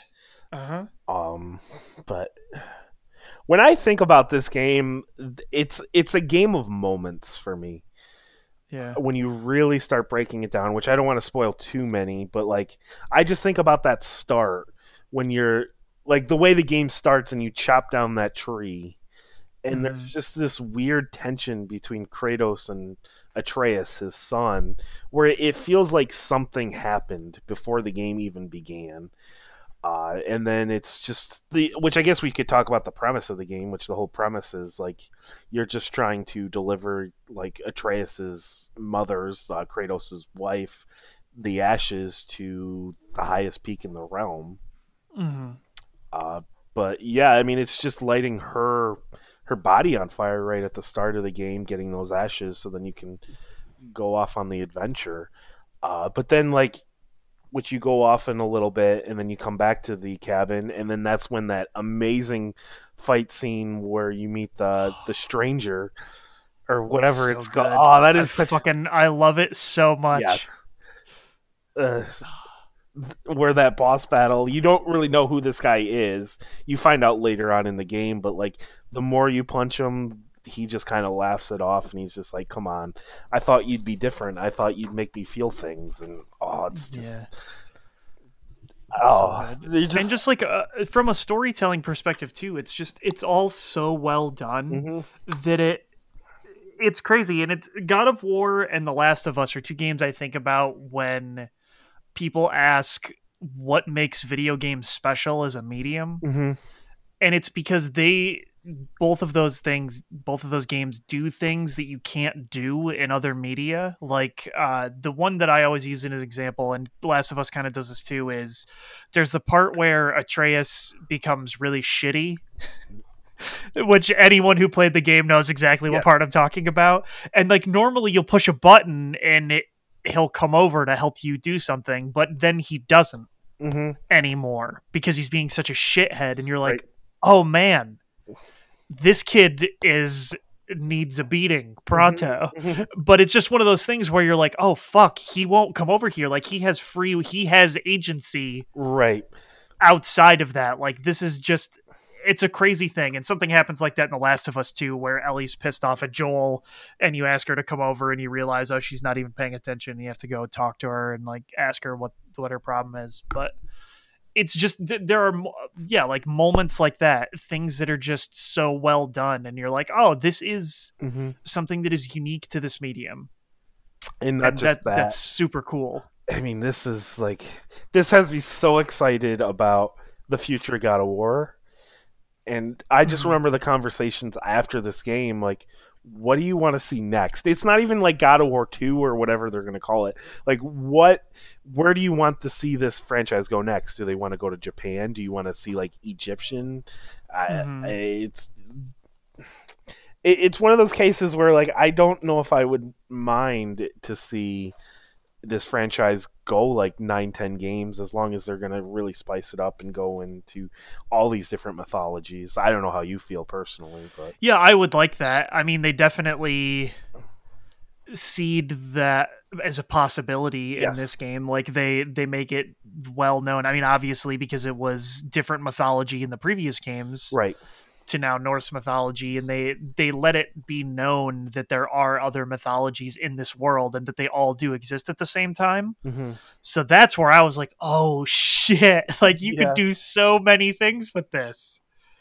And I would love to see them do that kind of stuff. yeah. And if I remember correctly from the Raising Kratos documentary, which, by the way, I would highly recommend anybody watch that. It's just a documentary on the making of this game. I believe they talked about how initially it was going to be Egypt, Yes. but then they eventually decided to go with Norse mythology, Mhm. which this game really influenced you, because like after you played this game, you went out and bought like Norse mythology books. Yeah, I did. I read lots of Norse mythology after this. Uh, have you kind of kept up with that, or did you kind of like read some books? I mean, I read the main one that has all of the Norse stories in it, Oh, okay, or at least the ones that are properly translated into English, right. which was an awesome read. Yeah, I mean, I loved this game. It is definitely one of those like game of the game of the generation. And I know some people who say like this is the greatest game ever made, and it's one of those cases where like I can't even like fight that. Like I could absolutely see somebody say that. Mm, The next game, Hidden Agenda, is something that you and I played. we did.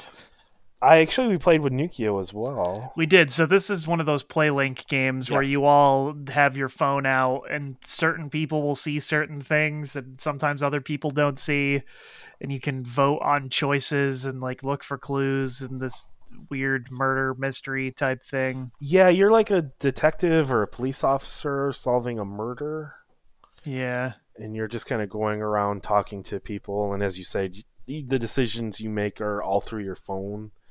Yep. I remember like it did these weird things where it'd be like, who among you in the group is the most decisive? Yeah. And then like who among you? Yeah, I don't even remember all the rest of them, but like Yeah, but then like it would depend on like what your answer was, yes, if you got to make the next choice alone or right. whatever. So they were trying to come up with ways to like gamify it, I guess, Yeah. which I don't know if that was the best idea. Well, and so like what will forever be a black mark on this game for me is we got the worst possible ending because it wasn't clear like what we needed to do at that moment. I mean, it popped up and said do this one thing, so then we did it, and then it just And ended. that was wrong. And Yes, it was over. It yes. was like bizarre. It was like we shot someone who was definitely not supposed to be shot, but like the game very clearly told us to do that. Hmm. And it, oh man. And then it just was over. Like, yeah, there was no follow up, no anything. It was so weird. Yeah, it's just I don't know. But at least it was a cool enough concept, and it set the stage for what Supermassive is doing now with Man Right. of Medan, where they can do the same type of thing but better by all accounts. Yeah, I like those kind of stories in general. I enjoy like a police detective and like Yeah, same. solving crime. But I don't know. There's just something about it in video games that I'm just not a huge fan of personally. Interesting. I I don't know how you feel, but like, Generally I like them. I mean, I'm Phoenix Wright, big right. fan. But I guess I can't think of many others that aren't like just straight up adventure games. Yeah, because like L.A. Noire comes to mind. This we were just talking about another one earlier. Um, God. Oh, Detroit There was Become that Human. there was that Square Enix game, Right. Ghost Detective. Yes, but I didn't like Detroit that Become though. Human had those elements, Yeah. and I don't know. Uh, I guess I just don't enjoy just kind of like walking around a scene, and then like you see a blinking light, and it's like, oh, this is the clue, and then you pick it up, type of thing. Hmm. It just doesn't. The gameplay just doesn't click with me. But yeah, the biggest thing is we got like one of the most. It's got to be one of the worst endings I've encountered this generation for a video game. And to be fair, we did get the bad one. I would But hope it's the bad one. If that's the good one, yikes! well, no, because we didn't even find out who the murderer was. Right. We So assume the murderer is the person we shot, but we never found out. Or yeah, yeah, we didn't find the information. no, So, just yeah, not great. I wouldn't recommend it. no, definitely not. All right, and we're here. This is your time to shine. Yes, Horizon Zero Dawn. I don't know what it is about. Well, I do know exactly, but like, it just clicked with me in a way that like nothing else on this list has clicked with me. Like nothing this generation has clicked with me. Because like you and I are very similar. We play a game, we finish it, and we never pick it up again. We're Yeah. done with it. I remember finishing this game, and then I was just like, I want to keep playing, so I just kept playing. Hit level 50, which was the level cap, and then I was just like, now what am I gonna do? So I just started the game over and just played through the game again. And then I played through the entire game again. And then I was like, you know what? I'm going to play through the game again. And then I played through it a third time. And then after that, I just kind of like stopped playing video games for a couple months. I was just like, Yeah. I am really satisfied and happy. I don't really need to play video games right now. I, I don't know. Like this game just like hit me in a way that like the way other people feel about like Breath of the Wild and uh, where this to a lot of people I think is just like a good to great open world game, but nothing much more than that. Or to me, it's just like it is very very special. Hmm. Yeah, because I know you personally were not a fan of this. No, I bounced off of this pretty much immediately. Is there anything that could be changed to make you like it more, or is it just like I mean, it's just that style of game. Like open world games just don't really do it for me anymore. right? And I personally didn't find most of the open world stuff compelling at all. Right, yeah. And I don't necessarily really like bow combat and anything. So it's like Mhm. it's not necessarily a lot of stuff that the game is doing. It's just design choices that like that's what the game is that don't click with me. So it's Yes. not like I don't dislike it as a game. I just dislike it as like something personally. Like it just doesn't do things that I like in video games. Yeah, I get that. So it's hard for me to like really knock it or anything because I by all accounts like most people who got through it I think really liked it Mhm. and like the acting and everything is pretty good. The graphics are awesome in it, especially for an open world game. I think it looks really good. Yeah. The character like facial expressions are not great, but like none of that they didn't do any like motion capture.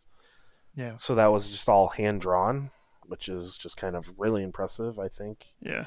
But yeah, this is, and I think one of the reasons why I like it is like I like Ubisoft open world games, Yeah. and this is just like a Ubisoft open world game, but with bow combat, which I love bow combat, and I just enjoyed the act of running around and like fighting these gigantic robot monsters.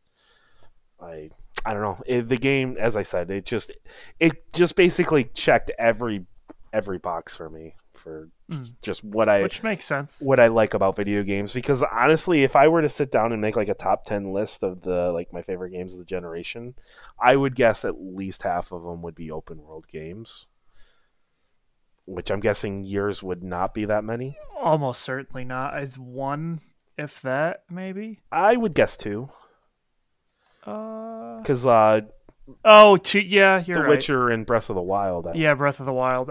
It's so weird. Breath of the Wild. In my brain it doesn't Count. register as that. Like, yeah, but it right. is definitely. Where like mine would be at least half open world games. Yeah. Which another one is a game we'll talk about later. The next game is that is true. the next game is Infamous Second Son. Yeah, this game is fine. Yeah. This game's weird because I feel like over time I like it less. Oh, really? And I don't know that it's anything that the game did. I think it's just like it was a cool game at the time, and then it's been so long since then that I don't know if my memory of it has just deteriorated or it's just that I don't know, because this is one of the only video games I ever got early before its release date. Amazon delivered it the day before it came out to me, actually. Oh, nice. And it was one of the first. I don't know, like after the launch, it was one of the first games that came out in the launch window of the PS4. So it was like a month or two after, a couple months after. Yeah, I believe it was 2014. Yeah, and so like I really liked Infamous 1 quite a bit, and then Infamous 2 I liked less, but I was still like, okay, I see where it's going. And so I was glad that Infamous Second Son had a different protagonist with different powers. You have your Delson Rowe, who is just literally Troy Baker. He's Native American. He is Native American, but he looks like Troy Baker and he dresses like Troy Baker, and that's his voice actor. So it's just like, this is just, you showed up to the studio one day and they were like, let's model it. It's like, okay. But yeah, his fire powers were cool, and you get the couple others like the neon and the stones. I think you get at the end. Yes, Stone and the like video one. Oh, the yes, weird, yes. glitchy video guy. And so like those are all fun. I personally love the neon one. I think that was super fun. That was to the just one like run straight up buildings and stuff. I was gonna say you could basically just like not quite fly, but you could just like go places and just. Yeah, and then there was that DLC thing where you played as her, and I don't know that I ended up finishing that. It just that was strange. But I did like her as a character in that game. Yeah, and this is one of those games where it's a smaller open world. Yes. So everything is like pretty self-contained, but it's one of those things where there's not a lot to do in it other than just like collect shit. Yeah, I remember this open world was very like generic. I don't mean this like necessarily negatively, but like generic like crime where like the different sections of the city are controlled by like a certain group, and then you have to just basically go in and just like kick that group out by doing like just missions and side quests and just whatever. Yeah. That was the open world, right? That's how it was. Yeah, that was what the open world was like. And then this game also wasn't super long, which is good because I think it would have outstayed its welcome if it had gone on much longer. It was like 10 to 12 hours, if that. You know what my favorite part of this game is? I was gonna bring it up too, and I know exactly what it is. It's the fucking spray painting. Yeah. Why is it so memorable? I love it so much. It's because the clicking noise that comes out of the controller. It feels so good.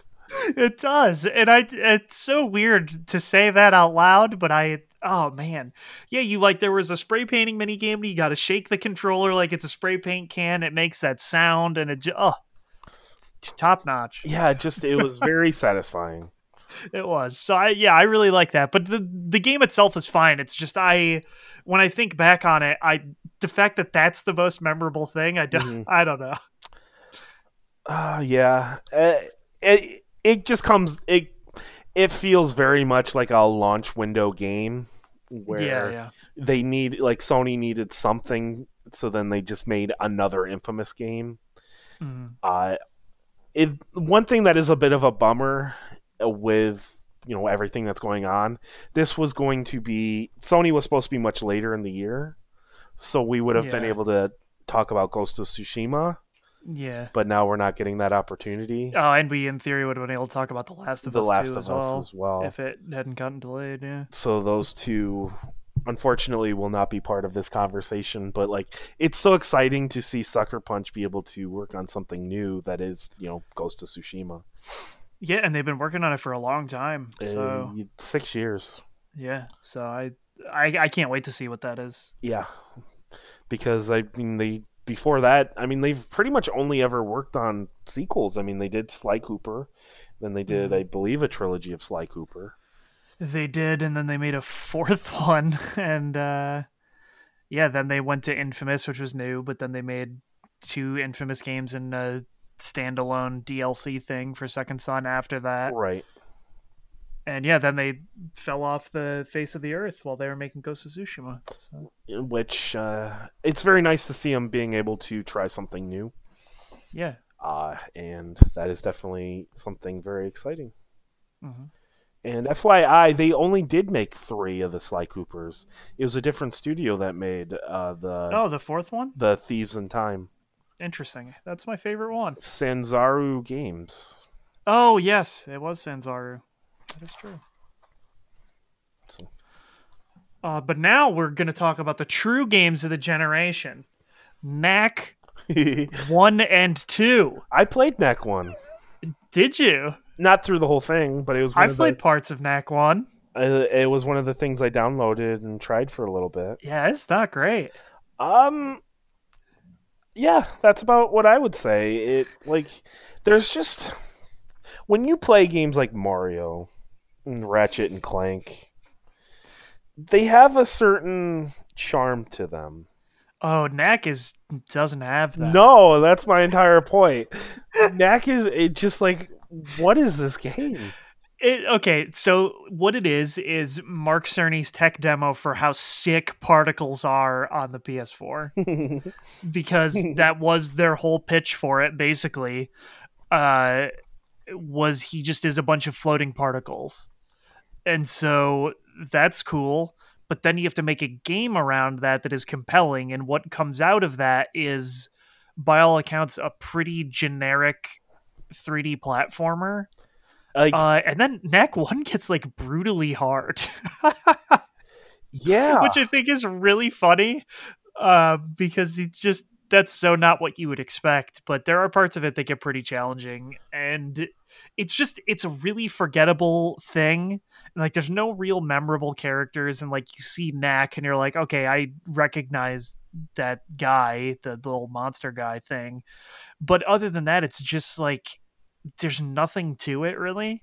Right. And then they made a fucking sequel. But that was what I was going to say. I played it. It felt like this charmless character platformer. And then it would have these weird difficulty spikes, and it's this is harder than I want this thing to be.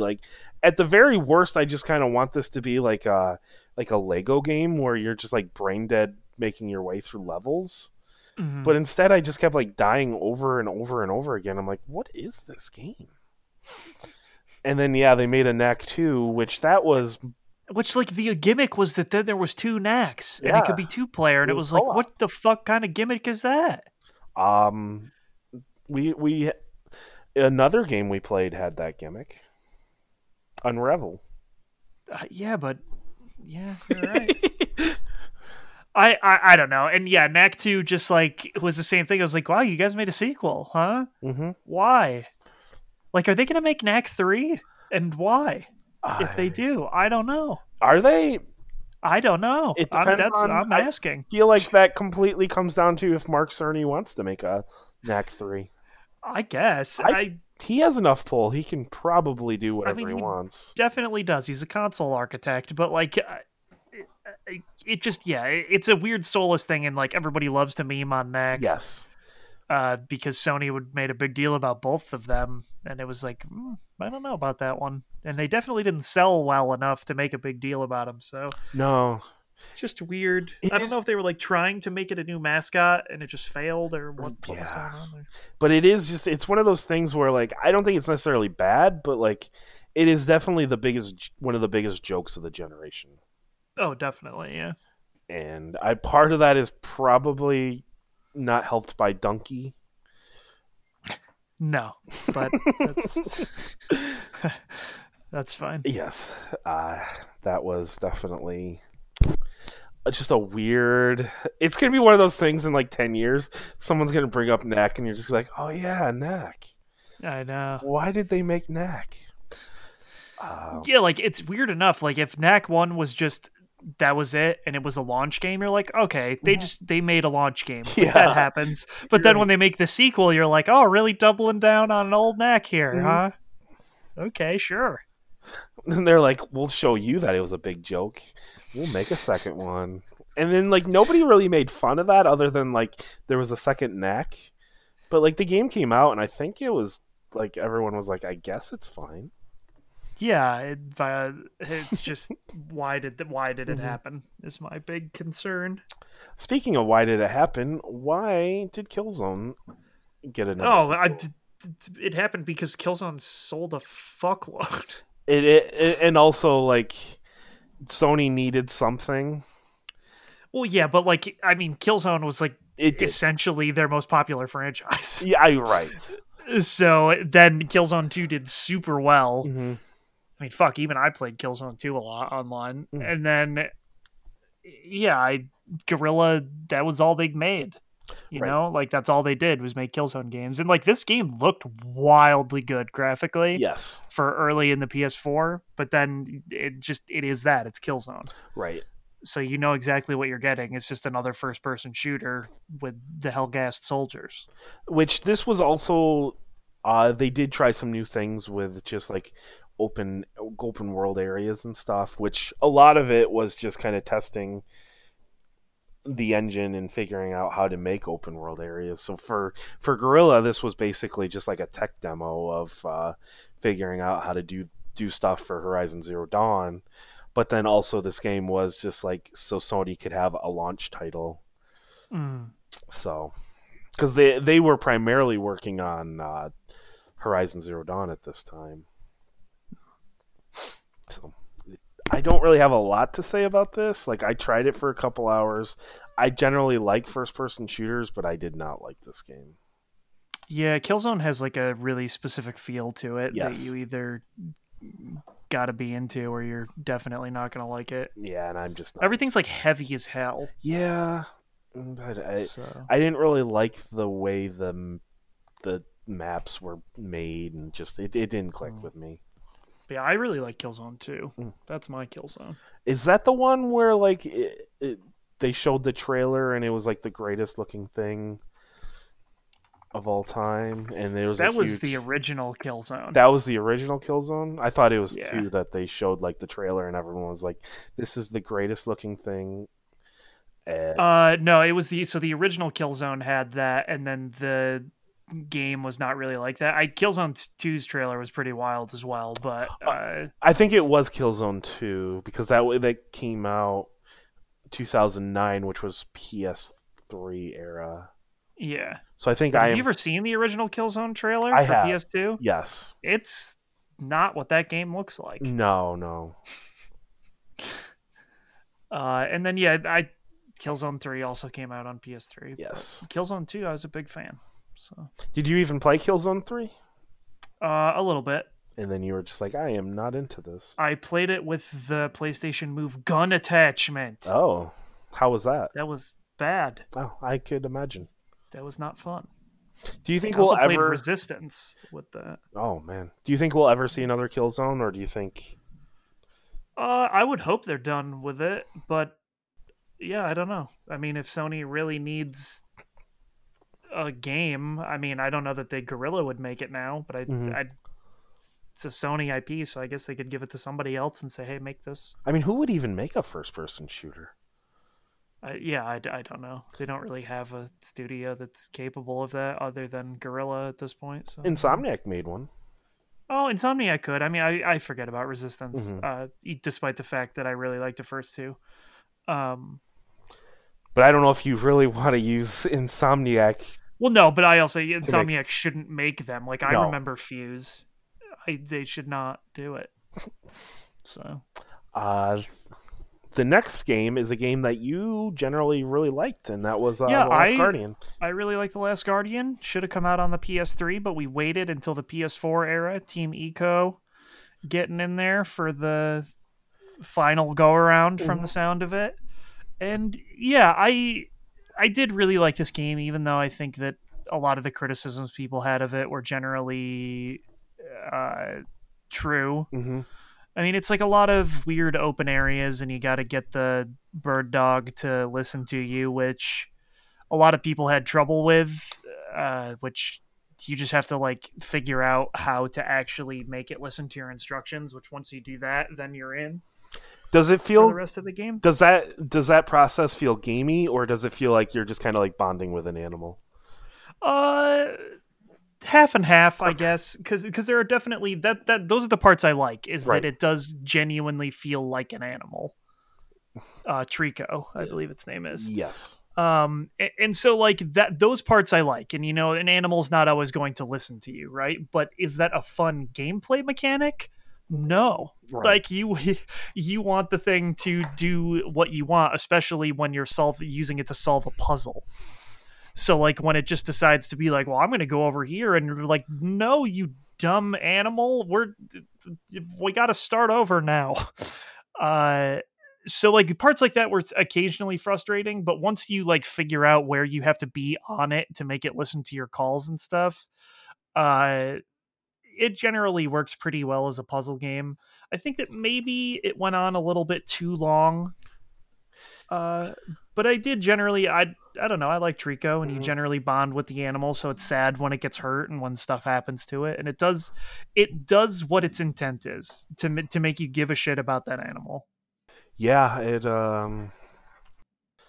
This game to me will ever forever be like tied to Final Fantasy 15, because these were the two games that like were just basically huge jokes that were in development for way too long, and then they both came out like within a couple months of each other, from what I remember. Yes, that is true. Because this game came out in, I believe, November.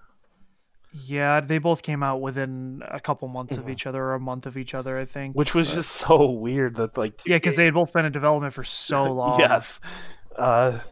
And I remember like people were generally very positive about this game, but there were these elements that where you're like, this in some ways feels like a PS3 game. I think in some ways it feels like a PS2 game, to be honest with you. It's just one of those things where I don't know that Team Eco fully evolved in design philosophy, because I mean the games they had made before that were Shadow of the Colossus and Eco, Right. which were both very much PS2 games, and this Last Guardian should have been a pretty relatively early PS3 game, and I think it's kind of obvious that their design philosophies hadn't changed that much over time. They were just given better tech. Right. And so it's one of those things where like, yeah, people look back fondly on Shadow of the Colossus and Eco, but you go back and play those original ones now, and it's kind of tough, because they just have elements that are like, oh, this isn't, super friendly, and the UI, if there is any, is weird. And it just, yeah, they feel dated now. And so in some ways, The Last Guardian feels like that. Like it feels like it was sort of almost displaced from time.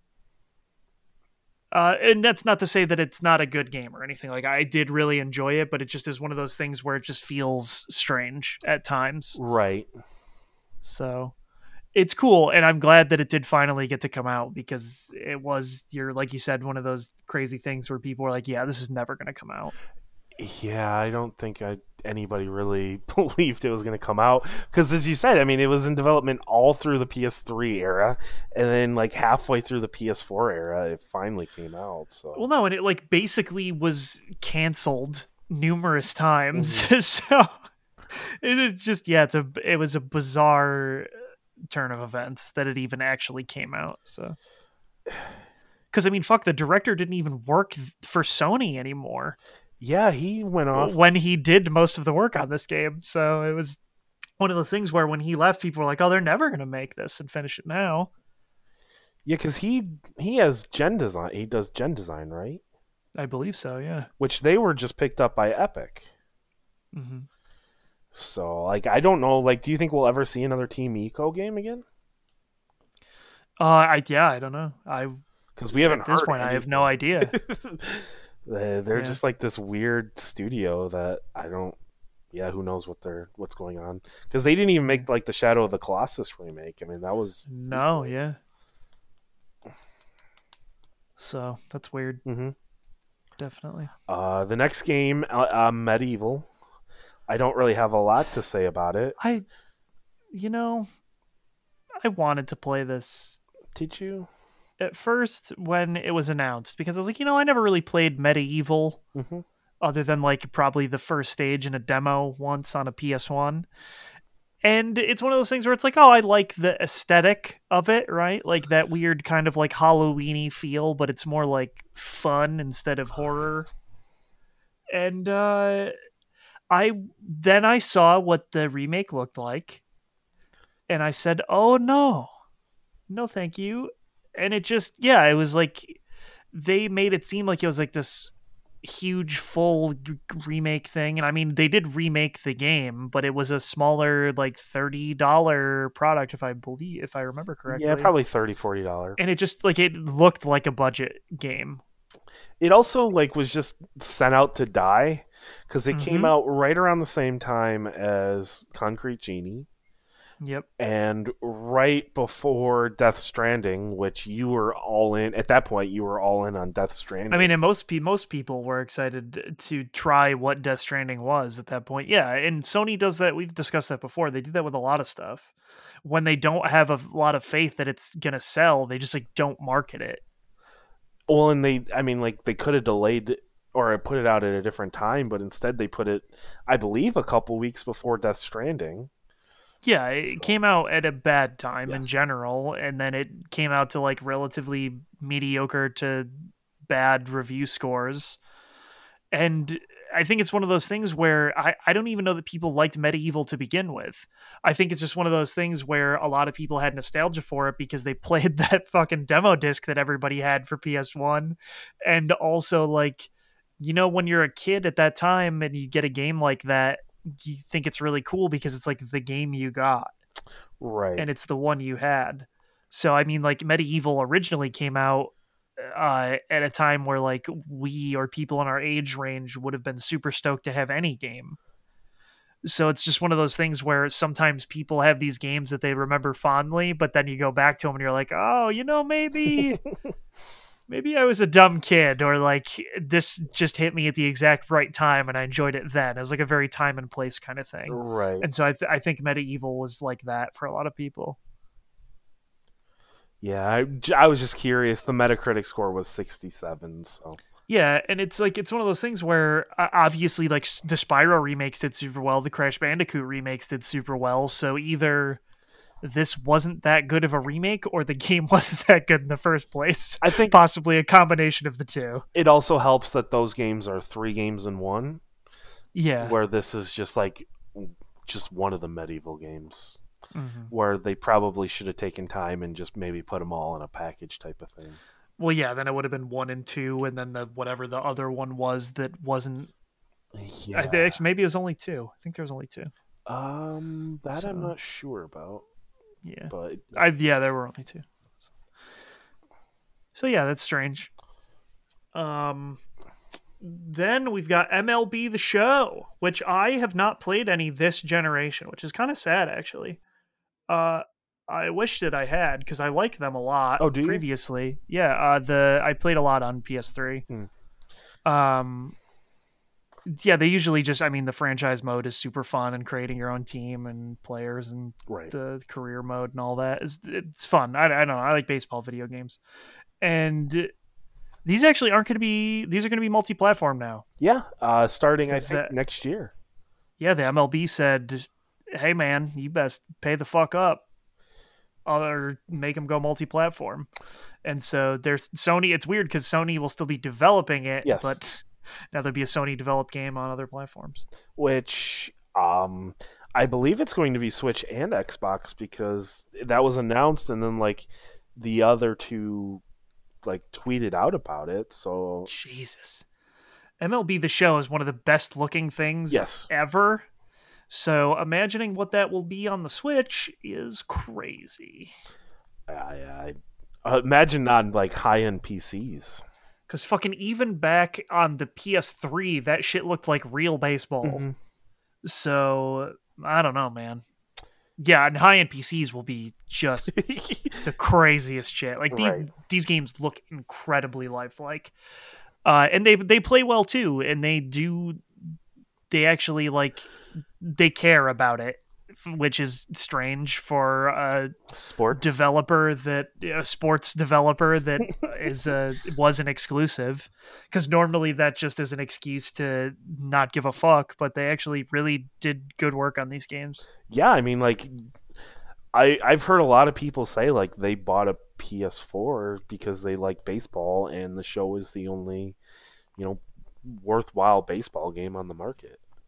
Man, I bet I could get one of them for super cheap. Oh, you could probably fun. get like 2014, 2015 for super cheap, yeah. Yeah. I just don't really like baseball games personally, or just baseball in general, so like Love baseball games. not for me, but like yeah, I mean like I wanted to at least talk about the MLB The Show because it's just one of those things where they keep cranking them out, and for the most part they're very well received. So the next one is just kind of weird that it's Sony published, but they are Sony published, and that's Neo 1 and 2. Yeah, 1 and 2. Neo 2 just came out, and it gets It was like an 85 Open Critic score or something like that. It's already had a lot of updates too. They're doing a lot to it. Yeah, this should be up my alley. I just never tried it. Do you think it's partially because not to cut you off, but like no, there's just been so many like Dark Souls games? No, so I don't remember. Something else came out when Neo 1 came out, and I don't remember what it was. It was probably Breath of the Wild. Yeah, because I was playing something else when Neo came out, and I remember Nukio got it and said that I could game share it with him, because he didn't end up being that big of a fan, but I never ended up doing it. It was also a ridiculously huge download. It was March 13th, 2017, or North America was March 7th, 2017. Okay. So yeah, right around that time. You would have gotten your Switch, and you would have been all about your Switch. Yeah, definitely. So, yeah, I don't know. I mean, it's basically like somewhere in between Bloodborne and Dark Souls, right? And it's about samurai Japanese type mythology with magic spells as well. So. Right. Yeah, it's more like what was the Dark Souls one that came out last year? Sekiro. I mean, it's probably more in line with like Sekiro, where you're like a samurai. Yeah, and like gameplay wise, it is definitely closer to Dark Souls than right. Yeah, that's probably what Sekiro is. But it just, I don't know. Everything about it is super interesting, and it's one of those things where it's just like, I don't really know. Sometimes you're just not in the right. It doesn't come out at the right time or whatever, so you just miss something. Because I think I would really like them. Do you? Well, that's what I was kind of saying though. Like, I feel like I don't know, like you personally, but like I feel like people probably have like one a year of those kind of games. Like those are not something you want to play like on a regular basis, I would assume. Yeah. It depends if they're good ones or not. I mean, there's a lot of like mediocre Dark Souls-y, but these aren't like just mediocre. I mean, these are like well made. No, yeah, they're good exclusive games. So like that's why I would probably play 2 if given the opportunity, if I had time to. Which, I mean, with no video games coming out, I mean, like you may find yourself having a little more time here. Oh, I don't. We'll see. It depends how Final Fantasy gets me. That's true. So, but yeah, I mean, I heard this like Neo 2 was like brutally hard, like considerably harder than like the Dark Soul games. Interesting. Yeah, I haven't heard a lot about it other than that it's getting a lot of updates. So I'm curious. No, from what I understand, like it is brutal. Huh. Um, So the next one on the list, the Order 1886, I did not play. but I did. Nice. You get to see a vampire penis. That's just really great. That is probably one of the more memorable moments in the game. Excellent. Excellent. I was just like, oh my god, that's a penis. That's a flaccid vampire penis. So 10 out of 10 is what you're saying. Yes. I see. Yes. But yes, this was like generic third-person shooter that was very, very pretty to look at. Especially at the time, it was probably considered the best-looking game of all time when it first released. But outside of the gameplay, it really didn't do much. It was just very linear. I was going to say, isn't that why it was able to have such good graphics? Is it because it was so linear? There was yes. like not anything outside of the path you're looking at. And it was maybe 7 hours. Yeah, I was going to say, I thought it was super short too. Yeah, it's all right. I enjoy third-person like cover shooters and stuff, so I probably liked it more than most people. But I really just like, other than like the time period, which would have been obviously around 1886. It didn't really do anything too special, other than like it was like 1886, and then there were like vampires and werewolves involved in the story. Yeah, I do remember the vampires. Mm-hmm. The next game is a game that I played and I really liked, Ratchet and Clank, which was... Yes, I did not play this one. I've played numerous Ratchet and Clank games, but not this one. Is there a reason you didn't? You were just like, I played the first one, so I don't really need to play this remake. Was that kind of... Yeah, just because it was kind of like a reboot / remake thing, and it was like, this will probably be good, but it's just not, I've played numerous Ratchet and Clank games. I'll be okay if I miss this one. Which there's just like so much charm with them. They're really well made third-person shooters. Well-made platformers, and then I just like all the wacky and weird guns, and then being able to level those guns up is a lot of fun. This was one of the first games that I bought my cousin for his PlayStation 4, and I know he was just like a huge fan of like, making, because like they just have these weird and wacky guns. Like one of them is like, I don't remember, Groovatron, I believe it was called. Where you shoot out the disco ball? Just shoot out the disco ball, and then... That's my favorite Ratchet and Clank gun. Yes, and then you just like, you make bosses or whoever like dance, and then there's a boss battle where somebody shoots the Groovatron at you, and then you are dancing. There was the Sheepinator, where you just like shoot them and they turn into a sheep. Yeah, like I love all those classic Ratchet and Clank guns, Yeah. and they even in the later ones, they would still somehow come up with new ideas that were like, oh, this is fucking wild and actually pretty fun. Yeah. So, but yeah, the game's just it's just a really well made third person shooting platformer. I realize that it's just a remake, but they were able to add in some new jokes, and just like there's a charm, and I just generally like Insomniac games in general. Yeah. Which I feel you on that. Yes.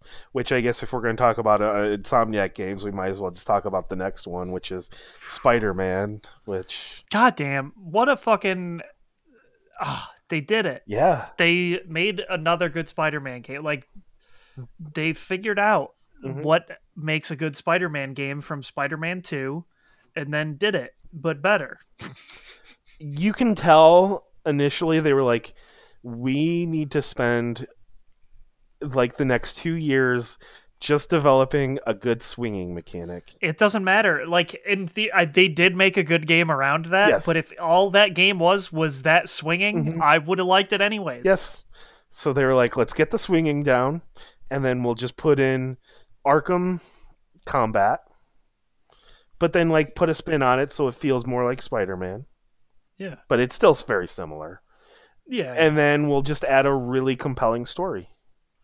Yeah, and it did a great job of making characters that you already know everything about interesting again. Yes, Mary And it just, Jane was yeah, Mary Jane was good. she was different. She wasn't just like a model, like a pretty model. She was actually like a very strong-willed woman, Hmm. very well written. And this is one of the games that I always think about that like literally made me cry at the end. I teared up at the end of this game. Yeah. I don't know like how you felt, but man, that was a gut punch the way they ended it. No, yeah, it's definitely Very affecting. very affecting for sure. And it, yeah, I mean, I loved Spider-Man Mhm. 2 on the GameCube. I played the shit out of that game. And it was one of those things where they just kept releasing Spider-Man games and you're like, "Look, how do these suck this much? You fucking already made one that was pretty fun. Hmm. Just like do it again." Right. And they could not. No one could do it. And so then when they announced that Insomniac was making a Spider-Man game, I was like, "Oh god, I hope this is good." They got to do it. And all the early stuff that they put out about it was like, we are going to make a Spider-Man game Hmm. that we will be proud of and that you will like. And the fact that they were able to deliver on that, I think, is amazing. And like, it's sold incredibly well. Hmm. They are definitely going to make a sequel. Oh, there. Yeah, like it was like one of the best selling games of that year. Like it outsold Yeah. God of War. Hmm. Um, So I don't know. I'm just glad that it mhm. worked out. You know what I mean? Like, Yes. because the other Spider-Man games that have littered the decade plus since Spider-Man 2 have just been abysmal. So I'm glad that Insomniac was able to step it up and Mhm. make, like, just by all accounts, like a great game all around. Yes. Like, I can't overstate that enough. It's not just like, hey, they made the swinging good. Like we said, the story is great, and it comes together into a cohesive package that I guess I ended up expecting after they showed the first couple trailers, but initially I was super skeptical. Well, initially, before we even knew it was Insomniac, we knew there was a Spider-Man game, and most people thought it was going to be Sucker Punch because that was the most obvious guess. Yeah, because I mean they had made open world games with superpowers before, so Yes. it would. So everyone Yeah. was like, "Oh, this is going to be Sucker Punch," and then Mhm. like Insomniac's making this, and then what ended up helping them a ton was making Sunset Overdrive, which we'll talk Yeah. about Sunset Overdrive in a few weeks. Yeah, and it helped them figure out that traversal and like how Yes, to make it fun. and just how to make an open world game. Yeah. And what makes this game like so interesting is the fact that like when you really sit down and think about a lot of the side quests, none of them were really that unique. No, but it was just the act of getting there Yes. and then punching a guy was so satisfying that it was like, you know what? I will do this for too long and get the platinum trophy. Or just like swinging around and being like, "Oh, there's a backpack here. I'll go run Yeah. around just finding backpacks." Well, that was the most fucked up part. Is like I got all the backpacks before I basically started the plot. It was just like, ooh, I got this backpack. Ooh, but there's one close over here, and Yeah, it's yeah. fun to get there, so I might as well just go like do that. And so like I did all those collectible things like way faster than I should have, because it was just like I liked getting them. Mhm. Like I just having a good time. So yeah, this was yeah. I mean, and even me getting the platinum trophy didn't take a crazy amount of time. Like it's one of those things where I think Spider-Man hits that sweet spot of games where it will probably take like 25 ish hours to like get all the way through it, and the whole time it is a fun, compelling experience. And then if you want to go that extra mile and do the rest of the stuff, it adds another 5 to 10 hours on. Hmm. But then even then at like 35, 40 hours, that's still not enough to like completely wear out the welcome. For me at least, it wasn't. Yeah, I mean So I mean, to me, it was just like one of those golden examples of like, oh, this is paced super well. yes, like, and I think, and that's part of like what I really liked about Horizon Zero Dawn 2. Like, I like open world games, but they're not like overwhelming. They're just a good Yeah. 25 to 30 hour experience, and you're in and Mhm. out. It's where it's not just like the 60-hour slog type of thing. Yeah. The one knock I guess I could say is like the DLCs come out, and I haven't heard amazing things about it. It did seem like it was a little middling. Yeah. Uh, but I am very excited to see where this is going to go. Without spoiling it, someone else is now going to be involved, and that is going to be very exciting to see what Just makes me so much more excited. Yes. I can't. God, I can't wait. Mm-hmm. Very exciting. I hope that's a launch game. I mean, it could be 2017. Yeah, 3 years they could. What has Insomniac has done the last? That's what I'm saying, and that would be fucking nuts. Yeah. Oh my god. Oh my god. Yeah. So we'll see. It's possible. It is possible.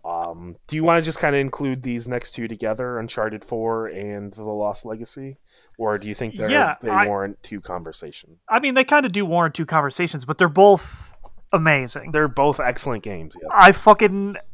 I thought about playing Lost Legacy again recently because it's just the perfect length. It's just like a movie. It's like a perfect length that was like, oh, I'll go through that fun experience again. Mm-hmm. 4 is like really good, but it's longer, so it's like one of those things where it's like, oh, I'd have to really commit. Yes. You know what I mean? Yeah, that's like 14 hours, where Lost Legacy is like a 6-7 hour just tight experience. Yeah. But fuck. God, I love Uncharted 4. And I know people like to go and like some people are weird and shitty about Uncharted because of the way the shooting feels and stuff. Right. 4 definitely made the shooting a lot better. But it's one of those things where it's just like the set pieces and just all of it's such a fucking adventure. Oh boy, it's such an adventure, but like forget all the adventure. I mean, like sometimes the quieter moments are the best moments, like the couch sequence. Oh my god. Just sitting on the couch. I remember that was one of the few moments in video games where I actually like got up and was like, this isn't real.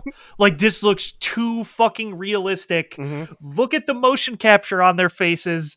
This is like, is this live action right now? That scene is fucking insane. Forget the way they look, just the way they act and their facial expressions, which I know is part of the look, but like it's just like two people having a conversation. Yeah, it's a couple having a conversation. And then you play Crash Bandicoot. Mm-hmm. What a great god. And then like it's actually set up that you can't actually beat her score, I guess. Yeah. But like that's kind of just like adds to the experience, because like then there's a little banter of him making jokes about like, you know, climbing and shooting. Yes, this is just, for me, this is one of the best games of I love this game, and they somehow found a way to bring in a character that no one knew about, a brother, make it believable, and like make him fit into this story as well. I mean, it's just all just so well done. Yeah, and I mean, it does such a good job of being the ending of that Uncharted saga. Yes, I mean like that ending, I will never forget the ending of Uncharted 4, man. A lot of, not just video games, like movies, books, TV shows, they fuck up the ending. Oh, always. Where this ending was perfect. I wouldn't change anything about this ending. No, I wouldn't either. I just remember while it was happening, I was like, oh my god, I love everything that's happening. I love this game. Mm-hmm. Look at this dog. Mm-hmm. Look at how real this dog looks. Oh, and they got like kids. Like they modeled kids and made them look like normal kids. Yeah, they didn't look fucked up mutant people. Mm-hmm. It just, so many things about it, and so then they go and they make The Lost Legacy, which was originally supposed to be DLC, right. And then they broke it out into its own thing because it got bigger than they had anticipated. But that is just another incredible standalone adventure that deals with two other characters and does an amazing job of personifying them as well. Yes, because Chloe, everyone was kind of disappointed that Chloe was not in Uncharted 4. Yeah. And then they took one of the antagonists in Uncharted 4. And Nadine, and made her a compelling character as well. Yes. And then they brought in, not to spoil it, they brought in another character from 4 and made him fit into that story. And it also, like, Uncharted, I think, is just like, it's not hilarious, but there is definitely a humor to the game, to the games. Yeah, and like humor is super hard to do in video games, and I get that. But I think that a lot of the humor in Uncharted does work. And I think a lot of that is due to the fact that they do motion capture, and the actors are usually together doing motion capture together. So like they have that. So like when there is banter, the actors are in the same room acting it out, and I mean they're just bantering together, and it just works. Yeah, definitely. And I mean, you want to talk about great looking games? I mean, they are incredible looking games as well. Naughty Dog has unlocked the secret potential hidden inside the PS4 that no one else has quite been able to uncover yet. No. And that's why, like, sometimes I watch the trailers for The Last of Us 2, and I'm like, what black magic are you guys fucking working on over there? Mm-hmm. Which, I mean, the original Last of Us was like that as well for the PS3. It was, yeah. That was a very late PS3 yes. game, and it just was like, wow, this is fucking crazy. Mm-hmm. And that was one of those things where even the PS3 was so hard to code for and develop games for, but they still killed it with Uncharted 2, 3, and The Last of Us. Yes. So. They definitely did make fewer games this generation, but like I think just better quality games. At least so far they have. I mean, I guess it's kind of balances out for me because I mean Uncharted 2 and The Last of Us were fucking wild. So yeah, where like for me, like I think Uncharted 4 is just a step above. I think it's just a better story. I guess, but I mean, like at the time, you also don't have the context of no. Uncharted 3 or Uncharted 2 at the time was mind blowing. Was unfucking believable, right? Especially when you compare it graphically to Uncharted 1. Oh, it's crazy. No, and I completely understand like the merits and everything, but like I think they finally started hitting their stride with storytelling with The Last of Us. Yeah, definitely. And that transferred over into Uncharted 4. That's all I'm saying. Yeah. And then obviously The Lost Legacy is just a well just as we said, like very well paced game. Yeah, definitely. And then that leaves the last one on the list, Until Dawn, which we talked about a little bit earlier. Which we already kind of talked about, so... unless you have anything else to add... I mean, yeah, not really. I guess we're ready to move into the final part where we rank. Before we do... before we really kind of rank or anything, don't think about me and what you think I will say. Like, gut reaction, where would you put put Sony? Would you put them above Nintendo or below Nintendo? I would put them below Nintendo. Okay. Yes. I don't know if you really wanted to, but like I kind of went through and did the same thing that I did with Capcom, did like game after game. Yeah. Just kind of comparing the two. As I said, I don't know if that's something you want to kind of do again, or if you're feeling pretty good about putting Nintendo at the top. I mean, I would put Nintendo at the top, but like I can see where you or someone else would say that they like Sony's games better. Right. But I think that like in a comparison, it really does depend on who you are as a person. And see, like, I did the comparison for myself as well, and I found that I probably did like more Nintendo games. Okay. I mean, that's fair.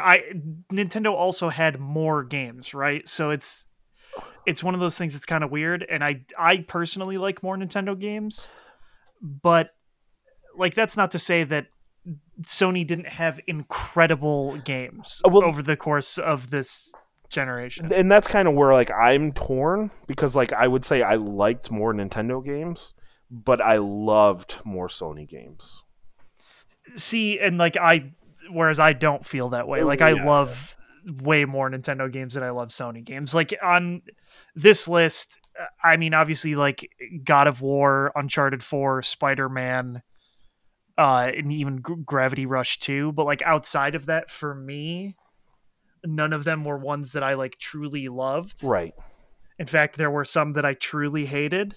Yes. But I mean, I'm trying not to go by that. Death Stranding can go live off in its own planet for all I give a shit. Like that still doesn't even come close to like making it not a good showing or anything. So yeah, that's where one of those things where it's hard because like I definitely like obviously like Smash Brothers, Breath of the Wild, Odyssey, like all Fire many Emblem. things. Yeah, like I love all those games. So and that's kind of like, and that's where I'm torn here because like God of War, Spider-Man, Uncharted 4, Horizon Zero Dawn. Well, and like Horizon Zero Dawn's like your favorite game of all time, though. You know what I mean? But like my point is, like those 4 games I like more than any Nintendo game, and I know that's probably crazy to you. But then, like, I mean, to me, but everybody has their own personality and opinion. I can't tell you you're wrong. Well, but that's kind of like, but then, like after that, like, Infamous is okay. I like the Lost Legacy a lot. Ratchet and Clank I like a lot. But then after that, like, I don't like any Sony games, and I could probably list off about 10 Nintendo games I liked. I don't necessarily love any of them, but I like more of them. So it's kind of, well, except for Link's Awakening. I really did love Link's Awakening. Yeah, but it's it's just kind of one of those cases where like, should my love of these like 4 games outweigh the sheer magnitude of liking Nintendo? So like, to me, like, I'm kind of like counteract and just kind of balance out. And then if you think Nintendo's higher, then I guess like I cancel out, and then your opinion would put Nintendo higher. That's at least what I mean. Yeah, if I was gonna do it, I would say that Nintendo is number 1 and Sony is number 2. And I mean, like, that's fine. I will fight you to the ends of the earth if you put like Sony below 2. But like, no, I can't do that. I can't.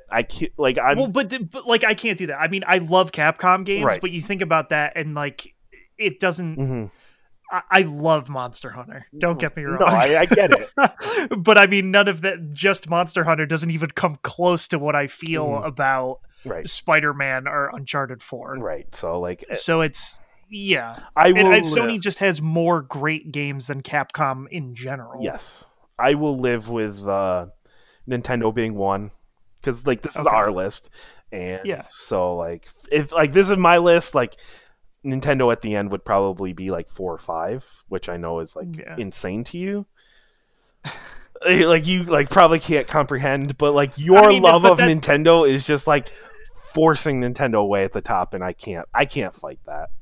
Yeah, and I get that. I'm perfectly fine accepting Sony at number 2. That's something. Okay. I'm okay with. What is its grade? Oh, it's an S. I am not willing to S for Sony. S for Sony.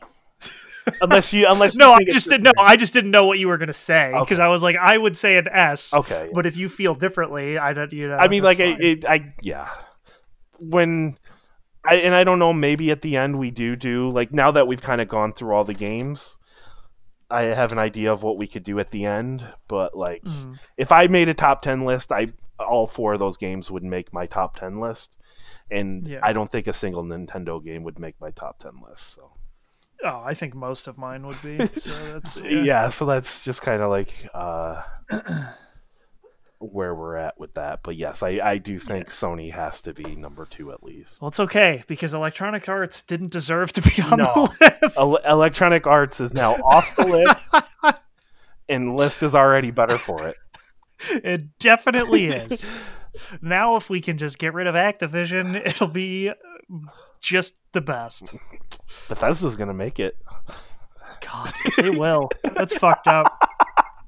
But that's fine. Well, we'll see. We still have Square Enix, and that's a big like, who knows what's gonna happen with Square Enix. So I mean, I have a pretty good idea, but now that we've kind of done that, I guess we'll just run down the top 10, and we will then call it an episode. So at number 10 is Activision.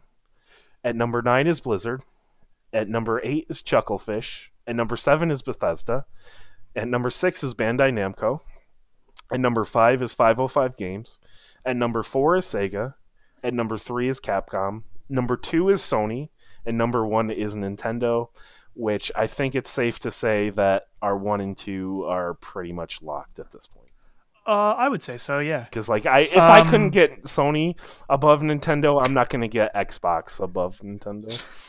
Yeah, I mean, but to be fair, you feel very strongly in comparison to me about Xbox games in general. But I'm not going to get it above Sony. I'm not. I wouldn't. Well, I mean, I don't think. Yeah, I don't think it's above Sony or Nintendo, but that's. I don't think I can get it above Sony myself. Like for myself, so like. Yeah. I'm definitely not going to convince you that it's better than Sony and Nintendo. So. Yeah. Yeah. I have a pretty good idea of where Square Enix is going to be. Okay. So I'm pretty excited about that. Because as much as I used to love Square Enix, dude, what a shit show. They have Marvel Avengers. What a fucking shit show. I'm going to play so much Final Fantasy before next week. Which is, oh my god, we're doing Square Enix. Yeah, so. I know, so it's a good, perfect timing. Mm-hmm. All right. Well, with that, that'll do it for us this episode. As always, theme song Sting Operation by the band Anamanaguchi. You can check them out. And we will be back next week when we talk about the marvels of Square Enix during this past generation. Peace out, guys.